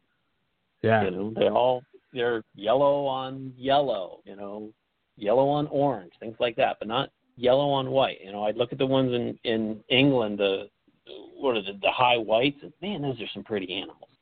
Yeah. Yeah, and you know, the other thing is there's that other way to go, and I'm surprised that nobody's done this yet. I mean, I know it's one of my projects on my list, but breeding that red, like a red jag or a red tiger into the albino to get like, you know, you see over in Europe they have the red line, but you know that again, it's going a different direction. But there's so many different ways. I think to me that's what's the coolest about carpets is they're so variable, you know, just naturally. That you have such a palette to play with and directions you can go. And then, you know, especially if you start crossing morphs and subspecies and, you know, we're in the infancy. Yeah. Absolutely. Well, you know, when are you going to see your first, you know, albino bred alive? You want red? I'm surprised that hasn't been done yet in Australia. But it's Bred Light takes so freaking long to mature is probably the biggest problem. Sure. True. And now, is it also potentially because, I got to drop Bred Light to get mine to breed? I got to drop them cold. I mean, is that just something? Use a male. Oh yeah, I mean, you use what? A male albino and No, a male Bred Light. True. Yeah. I don't know. That is tricky, though. I remember we did a past episode that we talked about that. Like, how do you get, when there are two different times a year that they breed, one being a spring breeder and one being a winter breeder, how do you line that up? I think you just got to find a really overzealous boy. Yeah. You got to find that one male that really doesn't care. But, put in like albino hypo stonewash. I mean, what the hell would that look like? Casey he just jumped off his Casey, roof. you're right. No, breathe, Casey, breathe. It'll be okay. We'll get through this. Is Casey one of those purists? Is that what's going on here? Well, Casey is like really into Bred Light. It's kind of like his thing, and again, he's not necessarily a purist, but like, well, maybe he is, but we don't know. we haven't asked. Yeah. He just really likes Bred Light, and I know that if he heard that we were breeding albinos and jags and shit into them, he would probably be like, "No, what are you doing?" But until you saw, until the hypos, I really had no desire to work with Bred Light because they talk about a crapshoot of a very blah snake. No, you're right. It's either you can, because the problem is you're dealing with a snake that at some point in its body will start turning black, and if you're not careful, that can venture halfway up its body, and then you're like, congratulations, it's red. It's like, okay, all right, whatever. So you can go a lot of ways with that. Yeah, and that's when I first got you, when I guess this striped that I've got. He went through a stage where I was like, "Oh my God, is this thing ugly?" Oh, I've made a horrible mistake. It's like, perfect stripe, but it was like, "Oh my God, what is this thing?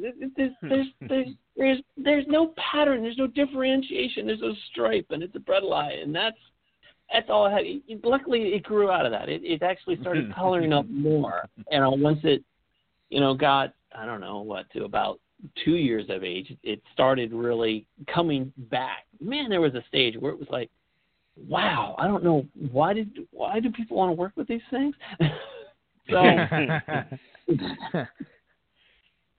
I think they're another one, my feeling with that is they fall into that category of they really haven't, well, for one, it takes forever. You're just starting to see certain guys selectively breed for them, but I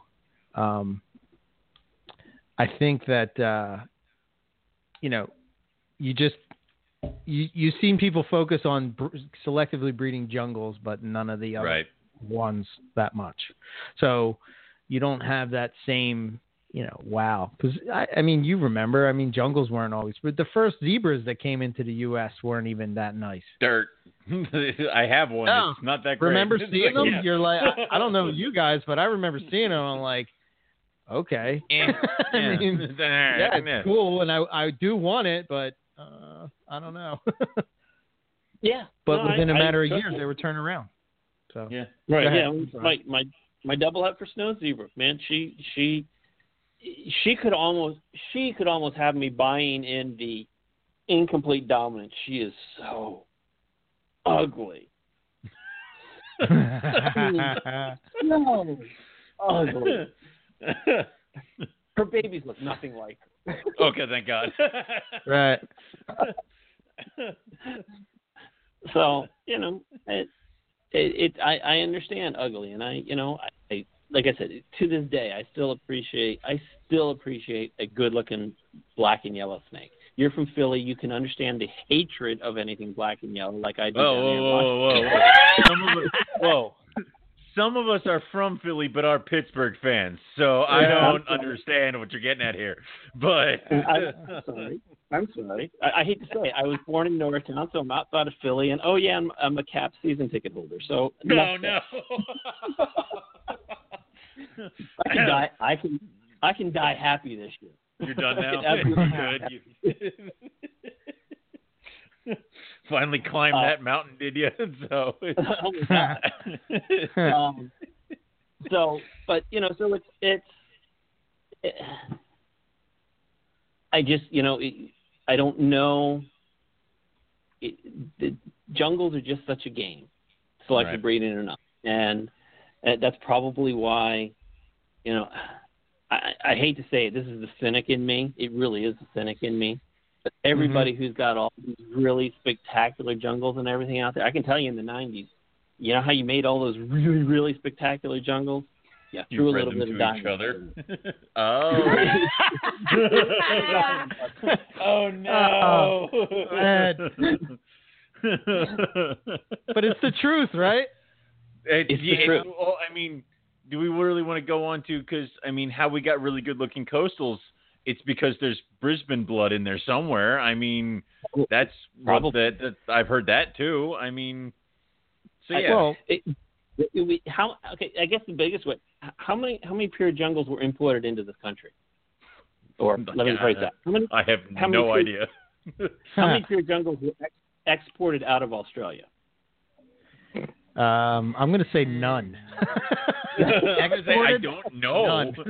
Well, because I'm pretty sure at that point with the exportations in the 90s, they were walking, they were like, snake, threw it in a box, and then it came here. They opened it up, they're like, it's black and yellow, jungle. No. Like, I mean, you could not legally export them out of Australia even in the 90s. Jesus. Australia's borders have been closed forever. Okay. So, 60s, right? 60s, 70s, something like that, right? Yes, I think it's the 70s. All right. Mm-hmm. So even then, they didn't care. Right. Yeah. And so how many bloodlines are you working with? Really, I mean, really, how many bloodlines are you working with? I love all these German bloodline ones. You know what that screams to me? Hey, we've got these new bloodlines that we've got. Okay, yep. Germany has great import laws. I'll give them that. I'm not saying anything else. Right. Yep. Yeah, we are dealing. Yeah. Go ahead. Yeah, go ahead, Eric. No, nope. I'm not touching this. No, it's full. Yeah. We're losing so many listeners. This is one of those touchy subjects. But, I'm with you, though. I mean, like the jungle stuff that, I've said, I've debated this many, many times on the show, and probably to the point where people are sick and tired of hearing it. But, like, what used to irritate me, I don't even know why I care, but I guess it's just the hypocrisy of the thing. Like, you would have some of these guys that are breeding jungles come along, and like you're breeding I'm breeding an albino to a tiger, and people are like, oh my God, what are you doing? Those mutts. I'm a purist. Mm-hmm. Blah blah blah blah blah blah blah blah blah. And then they're working with undocumented jungles that are bright as the sun. And it's like, come on, man. Like, seriously? And then now all of a sudden, lineage doesn't come into play. Nobody cares about lineage, And it's just like, come on, man. Like, you're really going to bust my balls? Like, I didn't come along and bust your balls, but now you're going to bust my balls. And then when I come back, you're going to be like, oh, no, this is jungles, and I'm protecting the species, and blah, blah, blah. Come on, man. That's not what jungles look like in Australia. No. If you're in the wild. It's just not. Yeah. It is what it is, and I'm not here to argue with them. I'm sorry, You can do what you want, but man, you know what? It's amazing what a little bit of Diamond Blood does to a jungle. That's all I got to say.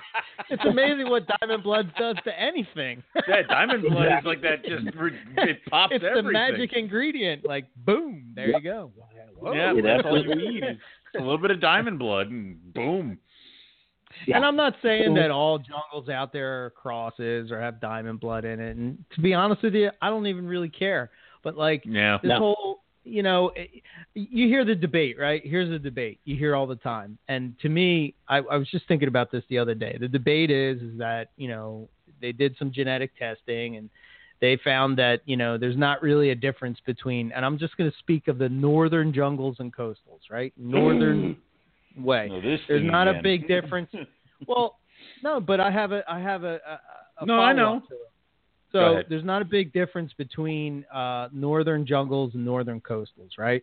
And the argument that people will say all the time is, well, clearly they look different. Yeah, they look different in captivity because they've been selectively bred for 25 goddamn years, right? One species has been selectively bred and one species hasn't been selectively bred. But I guarantee if you go to Australia and you go out into the bush or the wild or whatever and you're in the Atherton Tablelands and you find this jungle or what you think is a jungle, you're going to say like, God damn, that thing looks like a coastal carpet.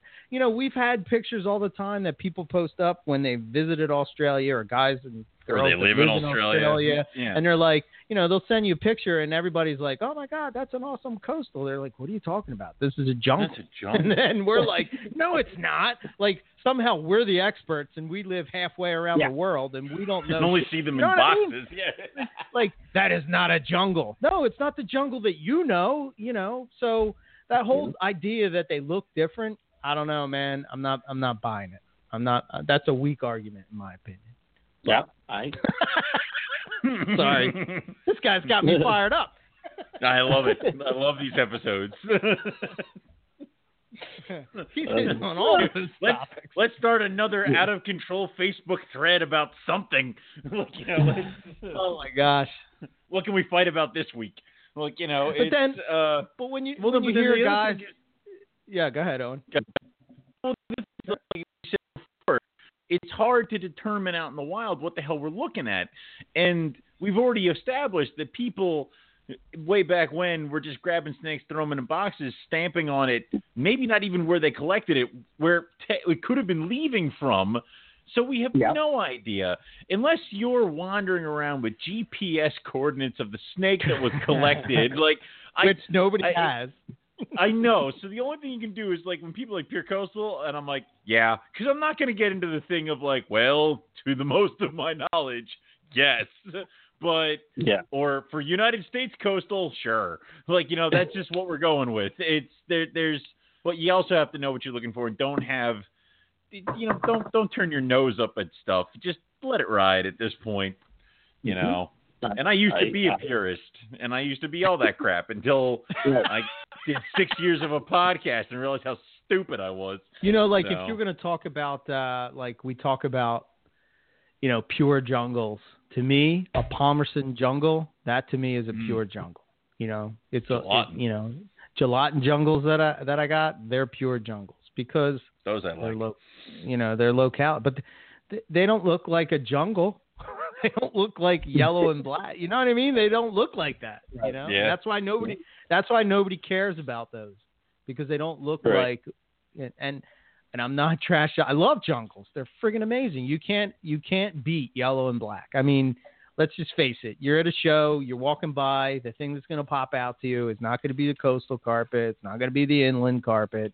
It's going to be the jungle. 9 times out of 10, people that don't know shit about nothing, they're going to walk up and say, what the hell is that? Because those colors they pop, So it's a snake in a box. Yeah, absolutely. Man. Rant over.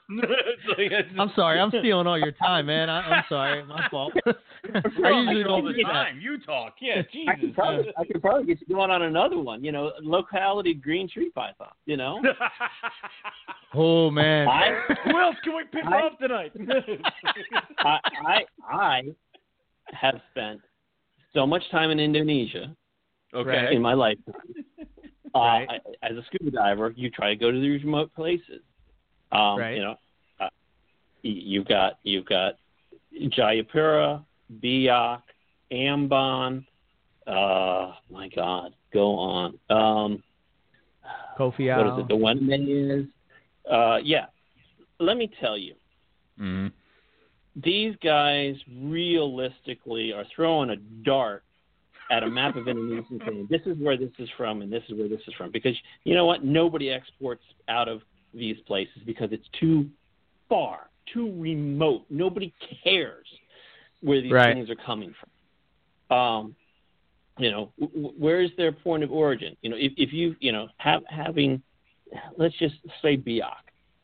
So you're really telling me they're going to go to Biak to collect this animal, to take the 5-hour boat ride, to take the 5-hour plane ride, to be able to get to a wholesaler, to be able to then get stuck into a plane to come over here. Mm-hmm. And, you know, there's too much money involved for you to be able to buy these things for $150 to capture it, take the boat, take the plane to get to either Bali or Jakarta, because those are where they're being exported out of all day long. It's either Bali or Jakarta. And you can't understand until you've been to some of these remote floors. I know Dan from DM Exotics, he likes to do his vlogs, and he's been to you know, the Irian Jaya part of the world.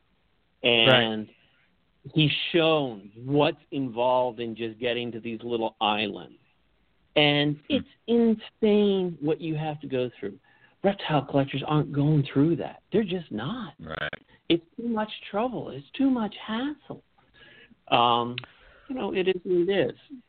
You know, go spend some time over there in that part of the world, and then come back to me and say you definitely believe that these animals are coming from these localities.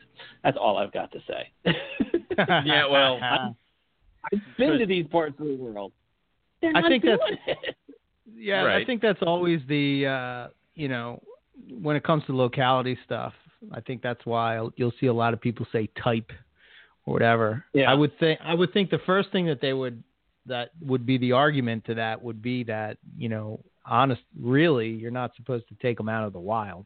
And I'm not saying that doesn't happen, but but it's illegal, you know, to take green trees out of the wild, as far as I know, right? Yep. Isn't it, Owen? I don't want to say yes, but I don't believe you can get CITES for the non-farmed raised ones. You know, farmed is Correct. the best word in the world. but who's gonna? But yeah, exactly. Who's gonna know? It's like, all right, we have 10 farm raised, and we're gonna slip in these 10 not farm raised. But who knows? And then also, you know, when we're talking about localities of green trees, to these guys who are collecting these things, the green tree that's on top of a mountain 3 days trip away is the same price as the green tree that I find going down here about an hour away. It's like, so why am I going to go try to find the one that's on top of a mountain over here when this one's over here? So, it's all that kind of stuff. So, I don't know. I don't trust any of that stuff. Yeah, I think it's kind of like what happened with the scrubs. I don't necessarily think that, you know, some of the localities that people are working with are necessarily 100% what you would find if you went to that specific locality. But I think because we're human, we want to apply a name to something so that we can identify it. So it's like, you know, clearly you can see the difference between a Biak chondro and an Aru chondro. Now, maybe they're not from Biak and maybe they're not from Aru, because Aru is made up of like a chain of islands. So like, which island did it come from? Did it come from Aru Island all 1 of them. or Aru Island 2? Or like, and is there a difference between the two, you know, different islands, or, you know, 5 or 10 or however many in the chain? But, you know, the one thing that popped out to me was like when you talked about DM Exotics, he went to Kofiau and he found a scrub and a chondro, and neither one looked like what we have in captivity. Call it Kofiau, yeah. The chondro was green, not yellow, and you know, the scrub had really pattern, yeah. You know, so it's like, is that a one-off that they found? Is it from somewhere else? Is it by an island near there? I would imagine. I mean, you've been there. There's tons of islands all over the place. You know? You know, you can at any given point in time, once you really start getting into the islands. I mean, you can look around. You could be surrounded by 5 little islands and then not even bat an eye. You know, right? It's it's unreal. Right. And it's, you know, things have this way of moving across, relatively speaking, you know, short distances of water. Sure. Okay. You know, one way or the other. Storm comes through. They're stuck on a, you know, you have a. I would imagine it would be even easier for arboreal type of animals because they're attached to a branch. The branch is floating in the ocean, winds up on another beach. Up. Yeah. Yeah. So all that kind of stuff. Yeah, I guess the question I have, this is you guys are going to know because I was out of it for this. When did Irian Jaya start being called West Papua? Eric, go ahead. That's you. According to some, they've always been that, you know. So I posed the question a while back. You know, I've seen a few people that use that. And mainly there was 2. There was Nick Mutton and Mike Cross, and they always used this West Papuan carpet python. And I'm like, well, why do you call them West Papuans? And we call them IJs. And, you know, technically, I guess the common name is incorrect because it never came from Irian Jaya. But I don't know, man. It's hard to change those things in herpetoculture. Like once that thing is stuck, it's like chondros, you know, they're not chondros anymore. They're Morelia, but right. Well, you know, okay, it's sort of a political thing. Well, you know, a government thing. Yes. Because yeah, having been there, Mm-hmm. the the Indonesian government decided on a whim that it was no longer going to be called Irian Jaya, and it was going to be called West Papua. If you go there, guess what the people there consider themselves? Irian Giants. Irian. Do the people get called IJs? Are they IJs? For sure? Yeah, they say they're from Irian Jaya. They don't say they're from West Papua because the Papuan people are a completely different set of people. I mean, they are a completely different set of people. You know, they're from Irian Jaya. So if you use the logic that these are now Western Papua, I guess now we have to reclassify all of these Myanmar pythons that are all over the place, including infesting the Everglades and everything else. Right. Because that's what the government said, right? Right. Yeah. You know, a funny story about that, not to go off, but like in Philadelphia, there was a pet shop and you weren't allowed to sell Burmese pythons in Philadelphia. So I went up to the pet shop and I was a kid and I'm like, that really looks like a Burmese python. Why do you call it Myanmar, whatever it is, Myanmar python? Yeah. And they're like, well, that's just, it's a different locality of you're not allowed to sell Burmese, but you're allowed to sell this. And I'm like, but it's the same thing. And they're like, no, it's not. Shut up, kid. Get out of here, kid. Yeah, that's when Eric got thrown out. Yeah. So. But, all right. Yeah. All right. To me, it always bugged me. I mean, they're coming out of Indonesia. It is what it is, but okay. You know, it's the same. It's the same snakes that have been coming out of there for years. You know, I remember when they first started. I honestly don't think that name is going to stick. To be honest, no. It's just too ingrained. Yeah, okay. I like the name Jayas. I think that's cool. You know, oh my God! Like, instead of calling them Irian Jayas or IJs, you just call them Jayas. You know, I don't know. I heard Luke Snell say that on one of our earlier episodes. It sounded would cool. Be you.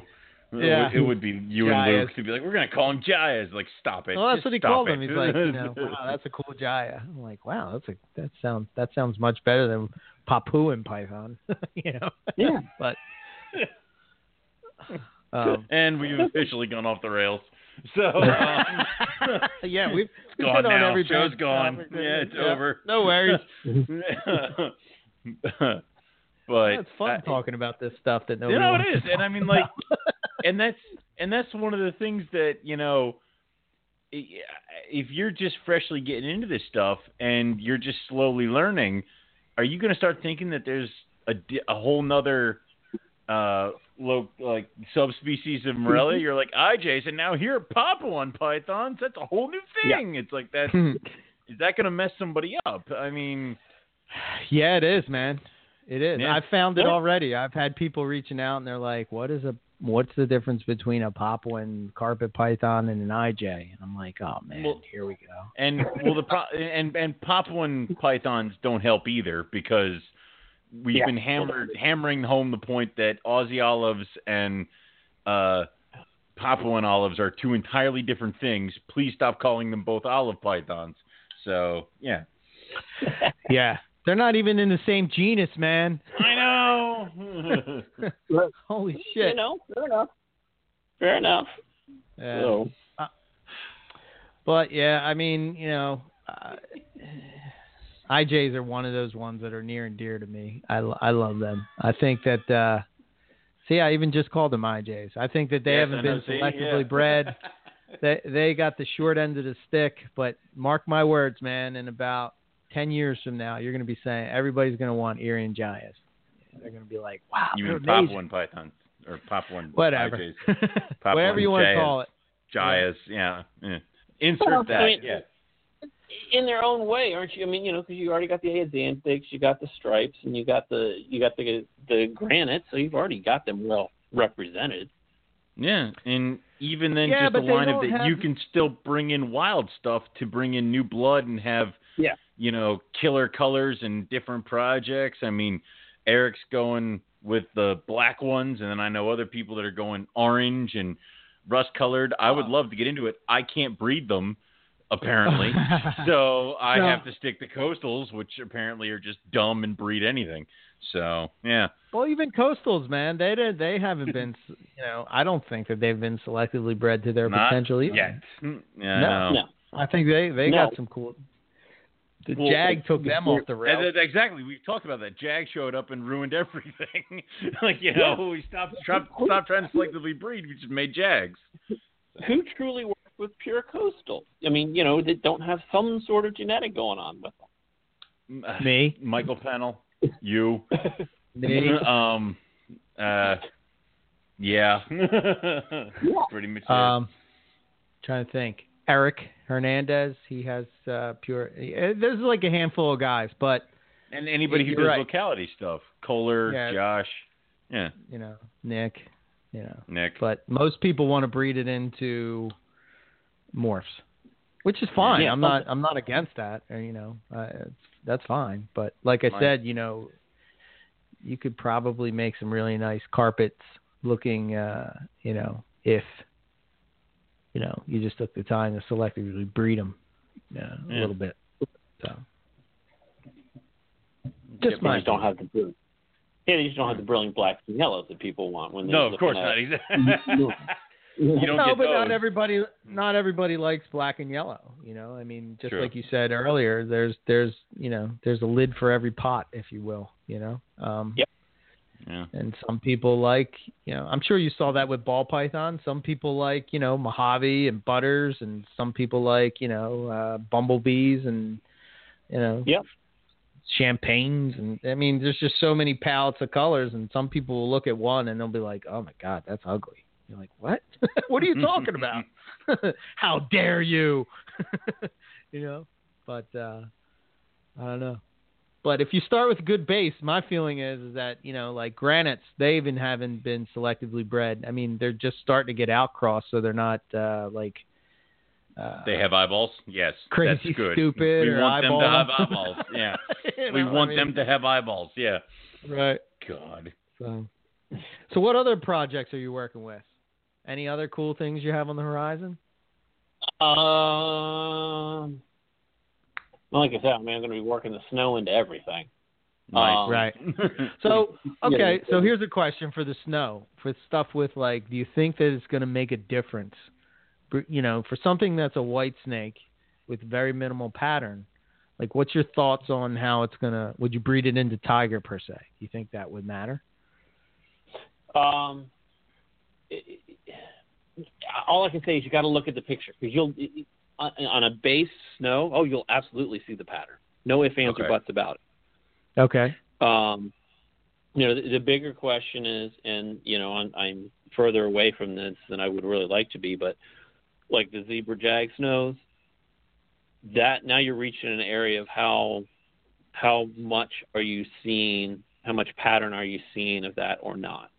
Right. Knowing what I've seen between the high quality photos of the moon glows and the super moon glow, that's when you really start to lose all pattern. Right.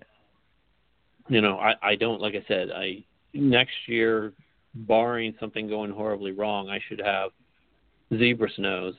And I have no idea how those things are going to really turn out.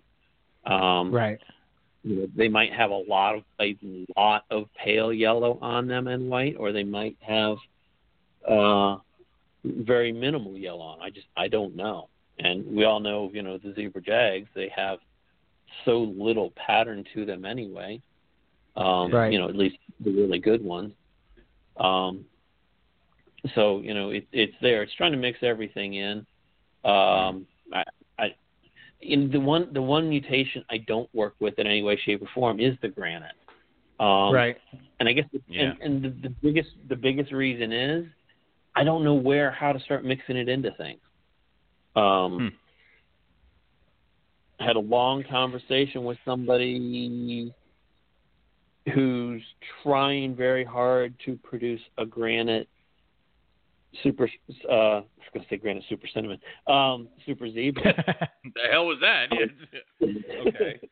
I had two shots at it this year and failed, but well, there's the real possibility that the super zebra might absolutely overpower the granite.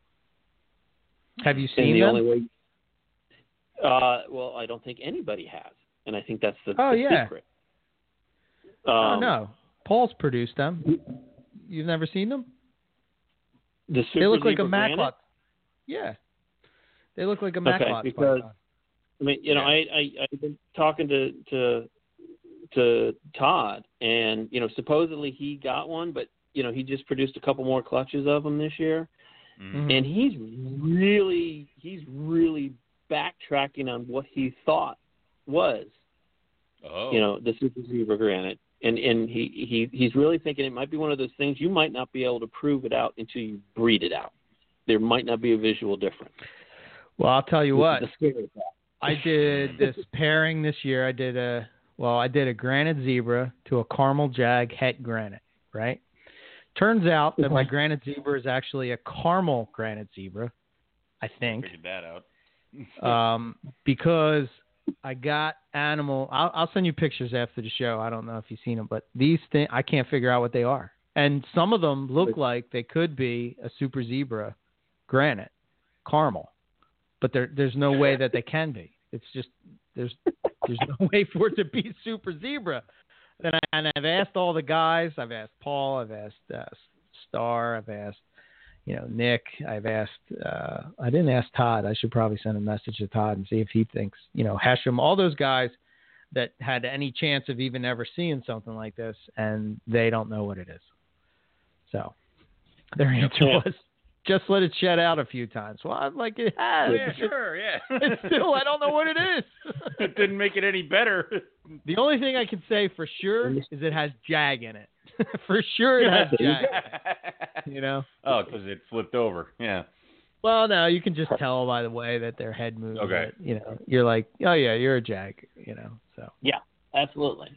Absolutely. I understand that, I guess.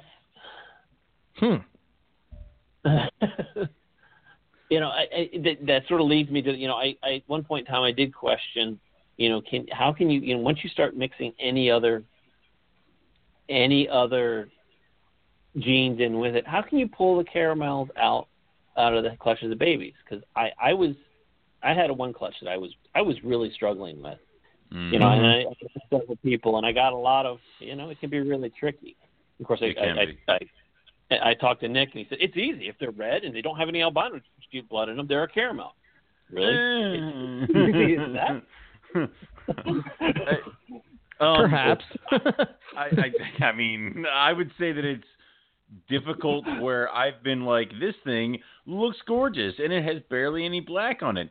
I'm going to put this as a POS Super. And then 3 sheds later, the black comes in and I'm like, never mind. It's like, that's, it could still be a POS Super, but I'm not going to sell it as one because it looks like there's so much black on it. So, and even then, you don't know. You don't know until you breed it, and it sucks. But yeah. I got all these possible super caramels, and I can tell you straight up.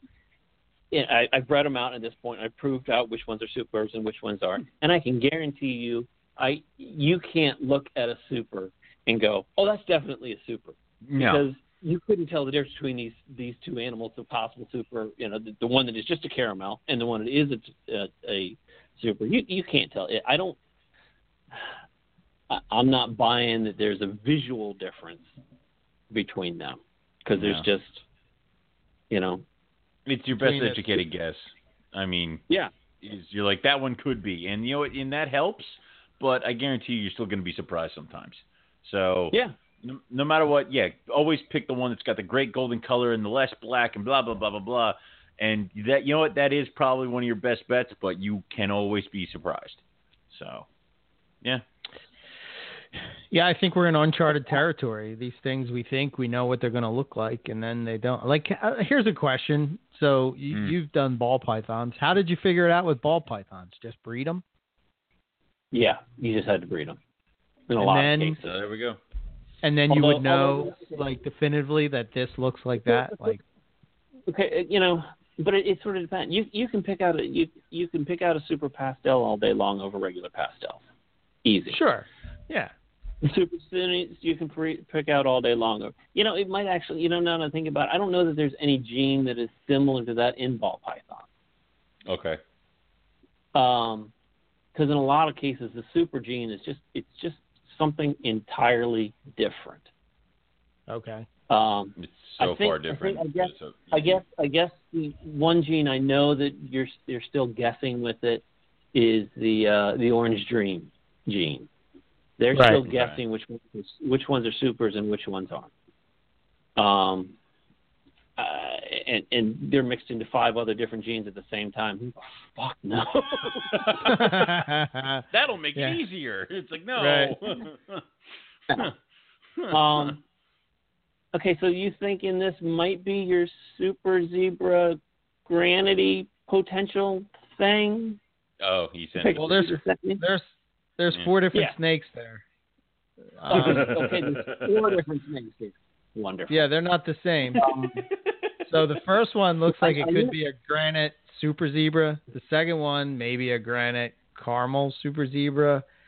The third one, to me, looks like it's a granite zebra. And that last one, that I don't the know. Hell if I know, yeah. I think it might be a caramel granite zebra jag, but, that's been the guess. Yeah, that would be my best guess. Interesting, but you only had one zebra you were breeding together here, right? Correct. So it can't be. It was a car. It was. So where'd this come from? So it can't be a super. So what is that? Is that granite? Is that like? Oh, everybody in our chat's asking. So they want the pictures. Too bad you get nothing. Yeah. We're in our own special chat. You don't get to come into this chat. Are you sure one of these animals wasn't just one of those really, really ugly zebras? I don't know, man. Wouldn't that suck? It's like after all this, it's just a really hideous zebra. It's like, oh. Yeah. I don't know, man. I don't know. I mean, I've produced some zebras. They're zebras, but they're not the narrow band zebras. They're the really, Yeah, I mean, I've produced, I produced some zebra stuff, and mostly everything that I've done with zebra has been crosses, whether it's albino or whatever. But I don't know. I think part of the problem with the granite and the zebra is that the gene is kind of similar, So when you mix it together, it's kind of like. Oh yeah, there's small differentiation between the two. Yeah. But I think it makes for some cool looking snakes. That's what you've got. Yeah, you've got some animals you're going to be raising up here. Is what you've got here. Yeah, exactly. Yeah. Yeah. The one that's in the black picture to me is, I think that's just the coolest looking. Like when that came out of the egg, I was like, holy shit, what is that? You know? Yeah. But that's one of those that you just look at and you go, yep, it's not going anywhere. oh, hell no. No. No. I know. I'm pretty sure all four aren't. Yeah. And if it is a caramel, then, you know, it would only gain yellow as it ages, and, you know, who knows? Is it super caramel because there was two caramels involved? That, you know, who knows, man? But that's the fun of this, you know, growing it up, breeding it back, and then I'll be wrong. And like 4 years from now, I'll be saying, nope, that wasn't what I thought it was. 4 years from now, I will realize I have no idea what I'm talking about, and we'll all move on. It's like, yeah. But I guess my problem is like, how do I sell something like that? How do you sell it? Like, how do you... You be honest. You tell everybody this is what you think it is, and you make sure that they understand. Even more, simplify it even more. This was mom. Yeah. This was dad. This is what came out. Offer me money. Yeah. Here, you pay Snake now. It's like, yeah. I like this idea. Just dumb it real down. Yeah. Exactly. You know, I mean, I think the one that you said, I would bet zebra granite on the one that's next to the black one, but the other two, yeah, good luck with that. Yeah. Yeah. I'm with you. That one that but the two that look like who knows what. Obviously, I'm holding them back. The only one that I would be, somebody wants a granite zebra from me, so I think that one is pretty definitely, it's either a caramel granite zebra or a granite zebra, but right, it doesn't have jag in it, and you know, I have adults, so I kind of know what the kind of pattern looks like, but I don't know. We'll see. But like I said, that's what makes the fun, you know? Yeah. Yeah, absolutely. So there you go. You only really get upset because, you know, you're in this for the long haul, so you can take your time. You can breed it out. You can figure it out later. You know, that's where you don't get upset. It's people who were like, I needed to sell this entire clutch now. Those are the ones who get upset like real quick. But whatever. You're in the wrong business if you need to sell this. Leave now. I hate to say it, it's the truth of the matter. You know, Yep. It's just you're dealing with the wrong breed of animals for something like that. Yeah. If you want, you know, it's what makes them different, and what's, you know, it makes it much more fun. I'll give you that. Yeah. You just don't know what you got. Yeah, I think that's what drives me to the morphs. I don't know if you feel it, but it's kind of like that, you know, Christmas Day type of feeling. Like, you know, when you hatch out jungles or whatever, you know, it's pretty much what you're getting. But when Black you, and you know, and some may be nicer than others or whatever, but when you hatch out some of these weird combos that have never been done, now you're like, you know, what the hell's going to come out of there? Yeah. I'm going to ask you, you know what, the first two really dark ones, I'm going to ask you the same question. I'm always asked with this girl, what do the tips of the tails look like on those two? Normal. I would be really heavily inclined to not believe they're super zebras just based on that. Yeah. Yeah. Oh, I don't believe they're super zebras at all. But, you know, when you look at what people say, you know, I guess what I'm saying is like the people that I've asked, that's what they think it is. They're like, what was the pairing again? I'm like, this is big. So it can't be a super zebra. I'm like, no, it's not a super zebra, man. But, you know. Yeah. That's funny. Yeah, for sure. All right, Nick, when it gets old enough, we'll breed it to an albino Brisbane granite stonewash jag, and then we'll really mess it up. So you'll produce some spectacular animals from that.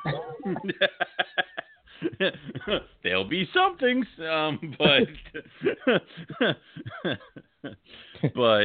that's awesome. But anyway, David, before we let you go out of here, because this is just way too much fun, we have some closing questions, and we're gonna see how many. Hopefully, we don't set the internet on fire with these. But okay. So I'm not supposed to cause trouble with this. Right, got it. No. Whenever you're on this show, because we're gonna have you back at some point, because it's just been hilarious. I always want you to cause trouble. That's all I want. So, but anyway, if you could keep any reptile without limitations, whether it be by law or money or anything like that, what would it be and why?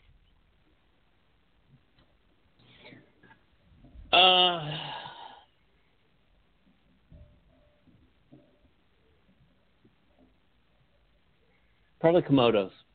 Nice. Okay.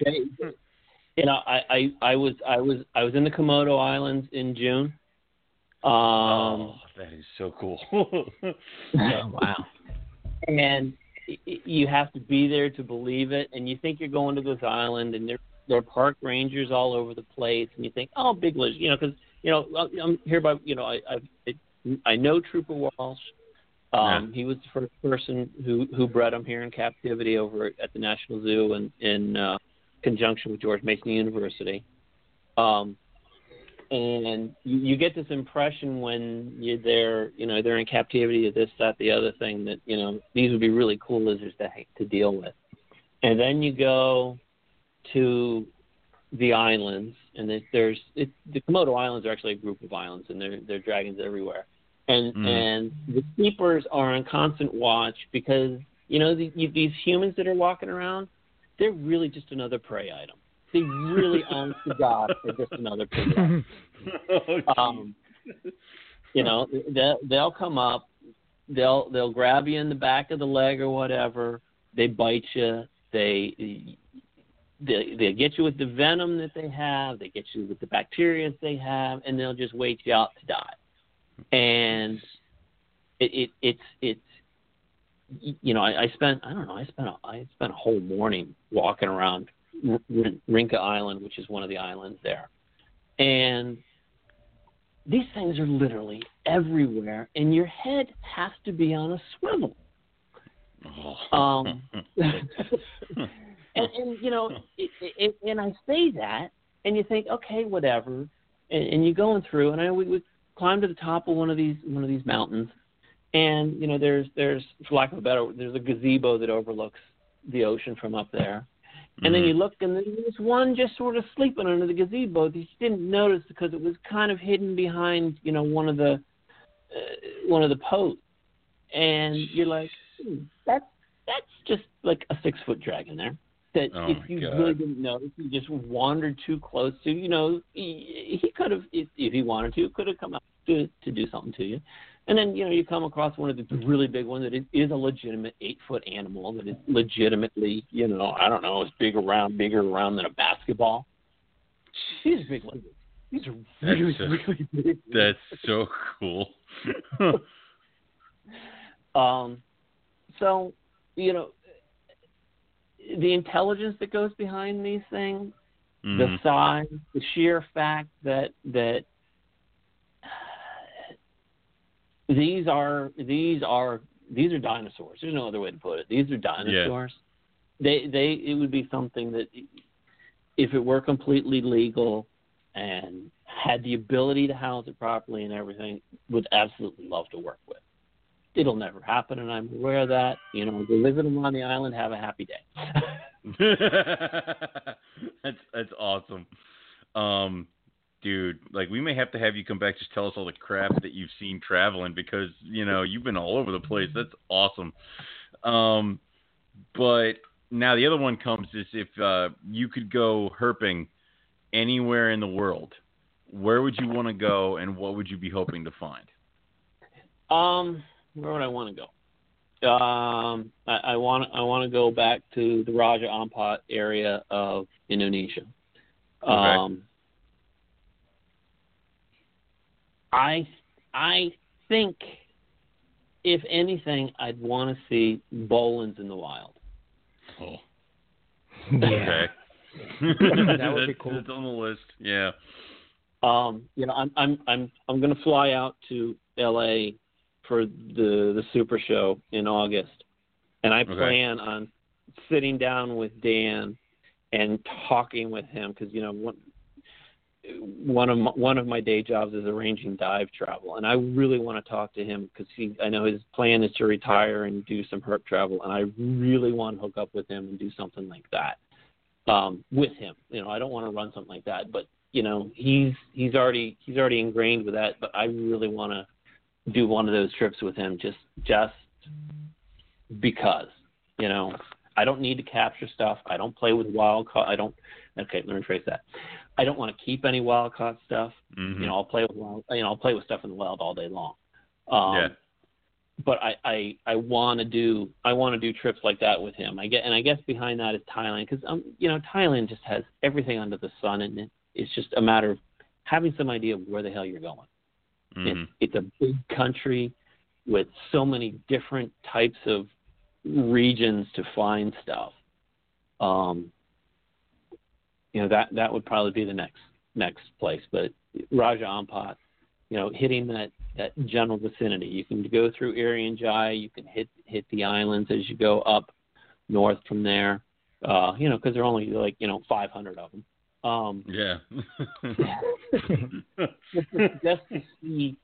just to see what all you could possibly. You know, you've got all the monitors and everything else. Yeah. You know, in addition to the snakes, and then you know, let's be honest, there's some crazy insects and stuff to be found there. You know, see it all. That's awesome. I love that. So, what is the best way for the listeners to get in contact with you if they want to talk snakes, purchase something, follow you, see how your clutches, what your breeding programs are? How would they go about doing that? Facebook is the best way to do it. I'm still trying. I'm still back and forth on do I really want to do a website of some sort. You can Instagram. You can Instagram. You follow me on Instagram just as well. Facebook. You can message me on Facebook if you really want to talk to me. Then you know I'm happy to give out my phone number for people to actually talk and or purchase stuff. You know, I do the various assorted, you know, big websites, you know, to list animals up and stuff. But I'm really using Facebook more to be able to just get pictures of stuff that I can consider available up. You know, it's just, you know, KD Selective Creations. That's the best way to reach out and get in touch with me. Obviously, I'm happy to talk, and you know what? I'll listen to you. I'll give you the best advice I've got to give you. I can only tell you what I know works for me. What works for me doesn't necessarily mean it's going to work for you. Right. Every case is a little different. I can just give you, you know, hey, this is what works for me, and I can, you know, you want to figure out how to get this baby eaten, I'll give you, you know, 500 different ways before you start throwing quails at it, as opposed to going from step 1 to step 2 quails, and now it's stuck on quails. Good luck. Have a happy life. You know, things like that. Advice is free. Whatever. You know, I'm doing it. I want people to be happy. I want the best for their animals, and you know, go from there. All right. Awesome. Cool. Very cool. Very, very cool. All right. Well, I guess we're going to jump off, and yeah, thanks for coming on. And yeah, we didn't even get into keeping or breeding or any of that. No, so, we went on a tangent about shit. And it was great. We'll have to do a round 2 at some point. But yeah, man, it was good.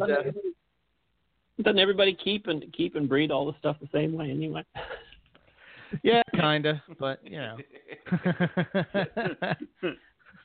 we want to hear some of those tips about you know, feeding babies and all. But very good. I think what we talked about was much funner. Yeah, it's the live versus frozen thing. Yeah, good luck with that.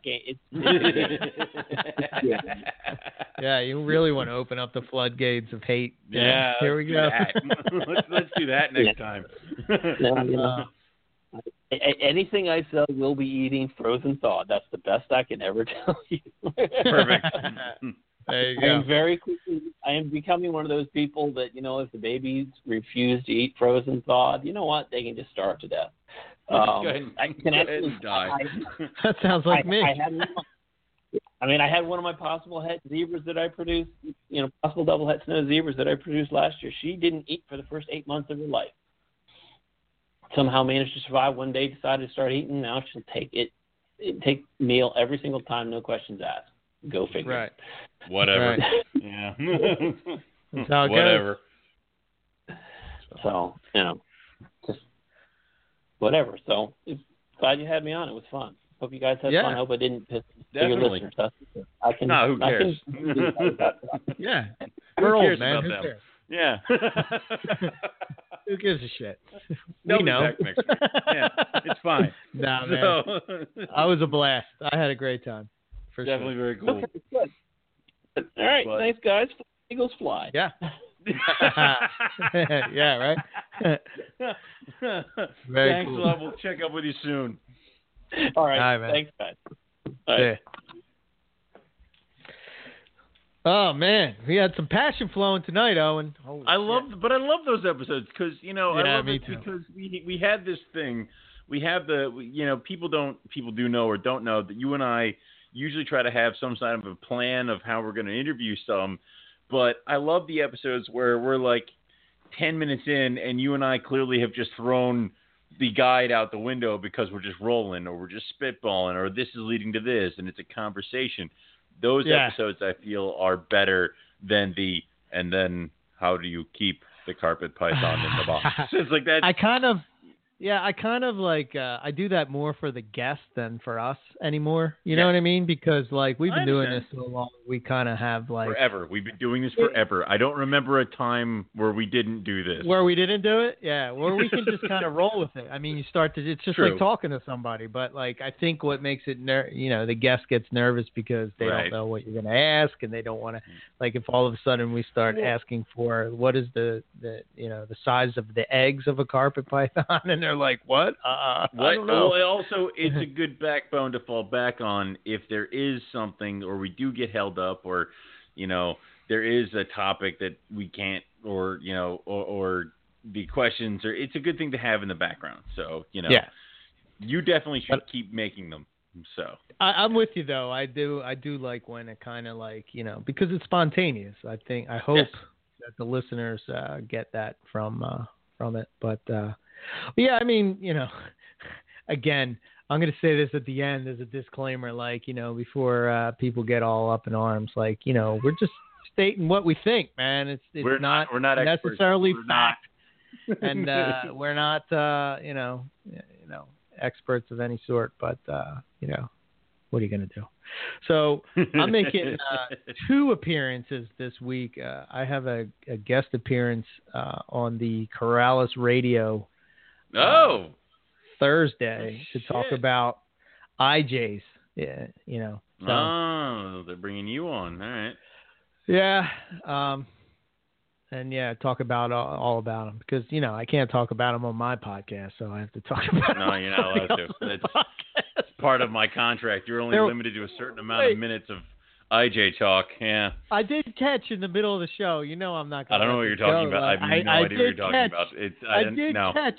Didn't happen. I did catch it. Don't I caught believe you. Rob, you mark down that and you pull it out now. I want that in the mix for this season of the clips. See, my fear now is that like in 3 years from now when we're reviewing this, it's going to be like, and this is the year Owen fell in love with IJ. It's like, son of a bitch. It's like, no. Yeah. Oh, man. Yeah, like I said, I listened back, and it's so funny how different we were. I don't want to think about it. Oh, man, it's great.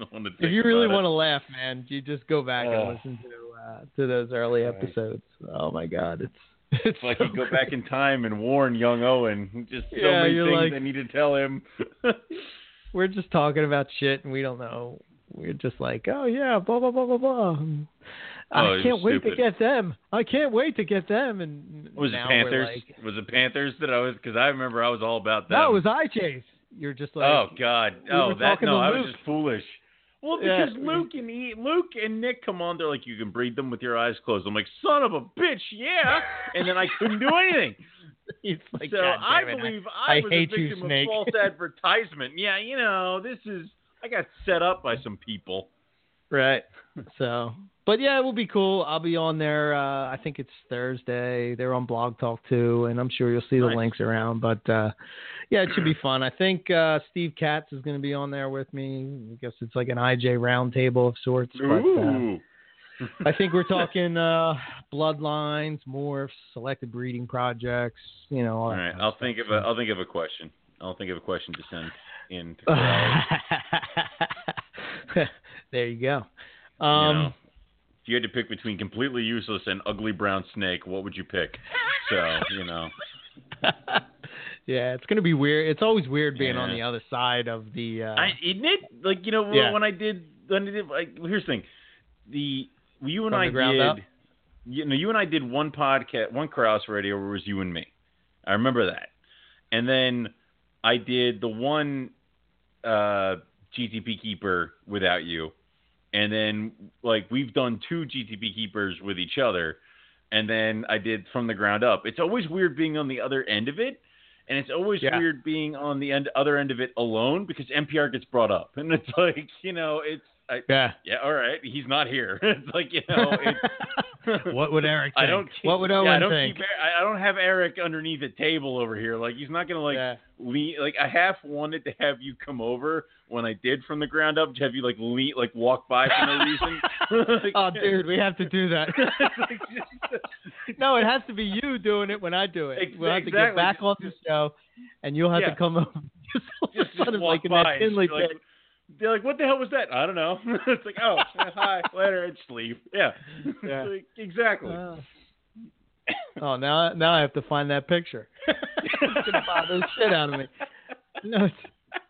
Oh man. The one with Tinley where you're keep trying to take just I don't know, you popping up. And I all just kept leaning in. Yeah.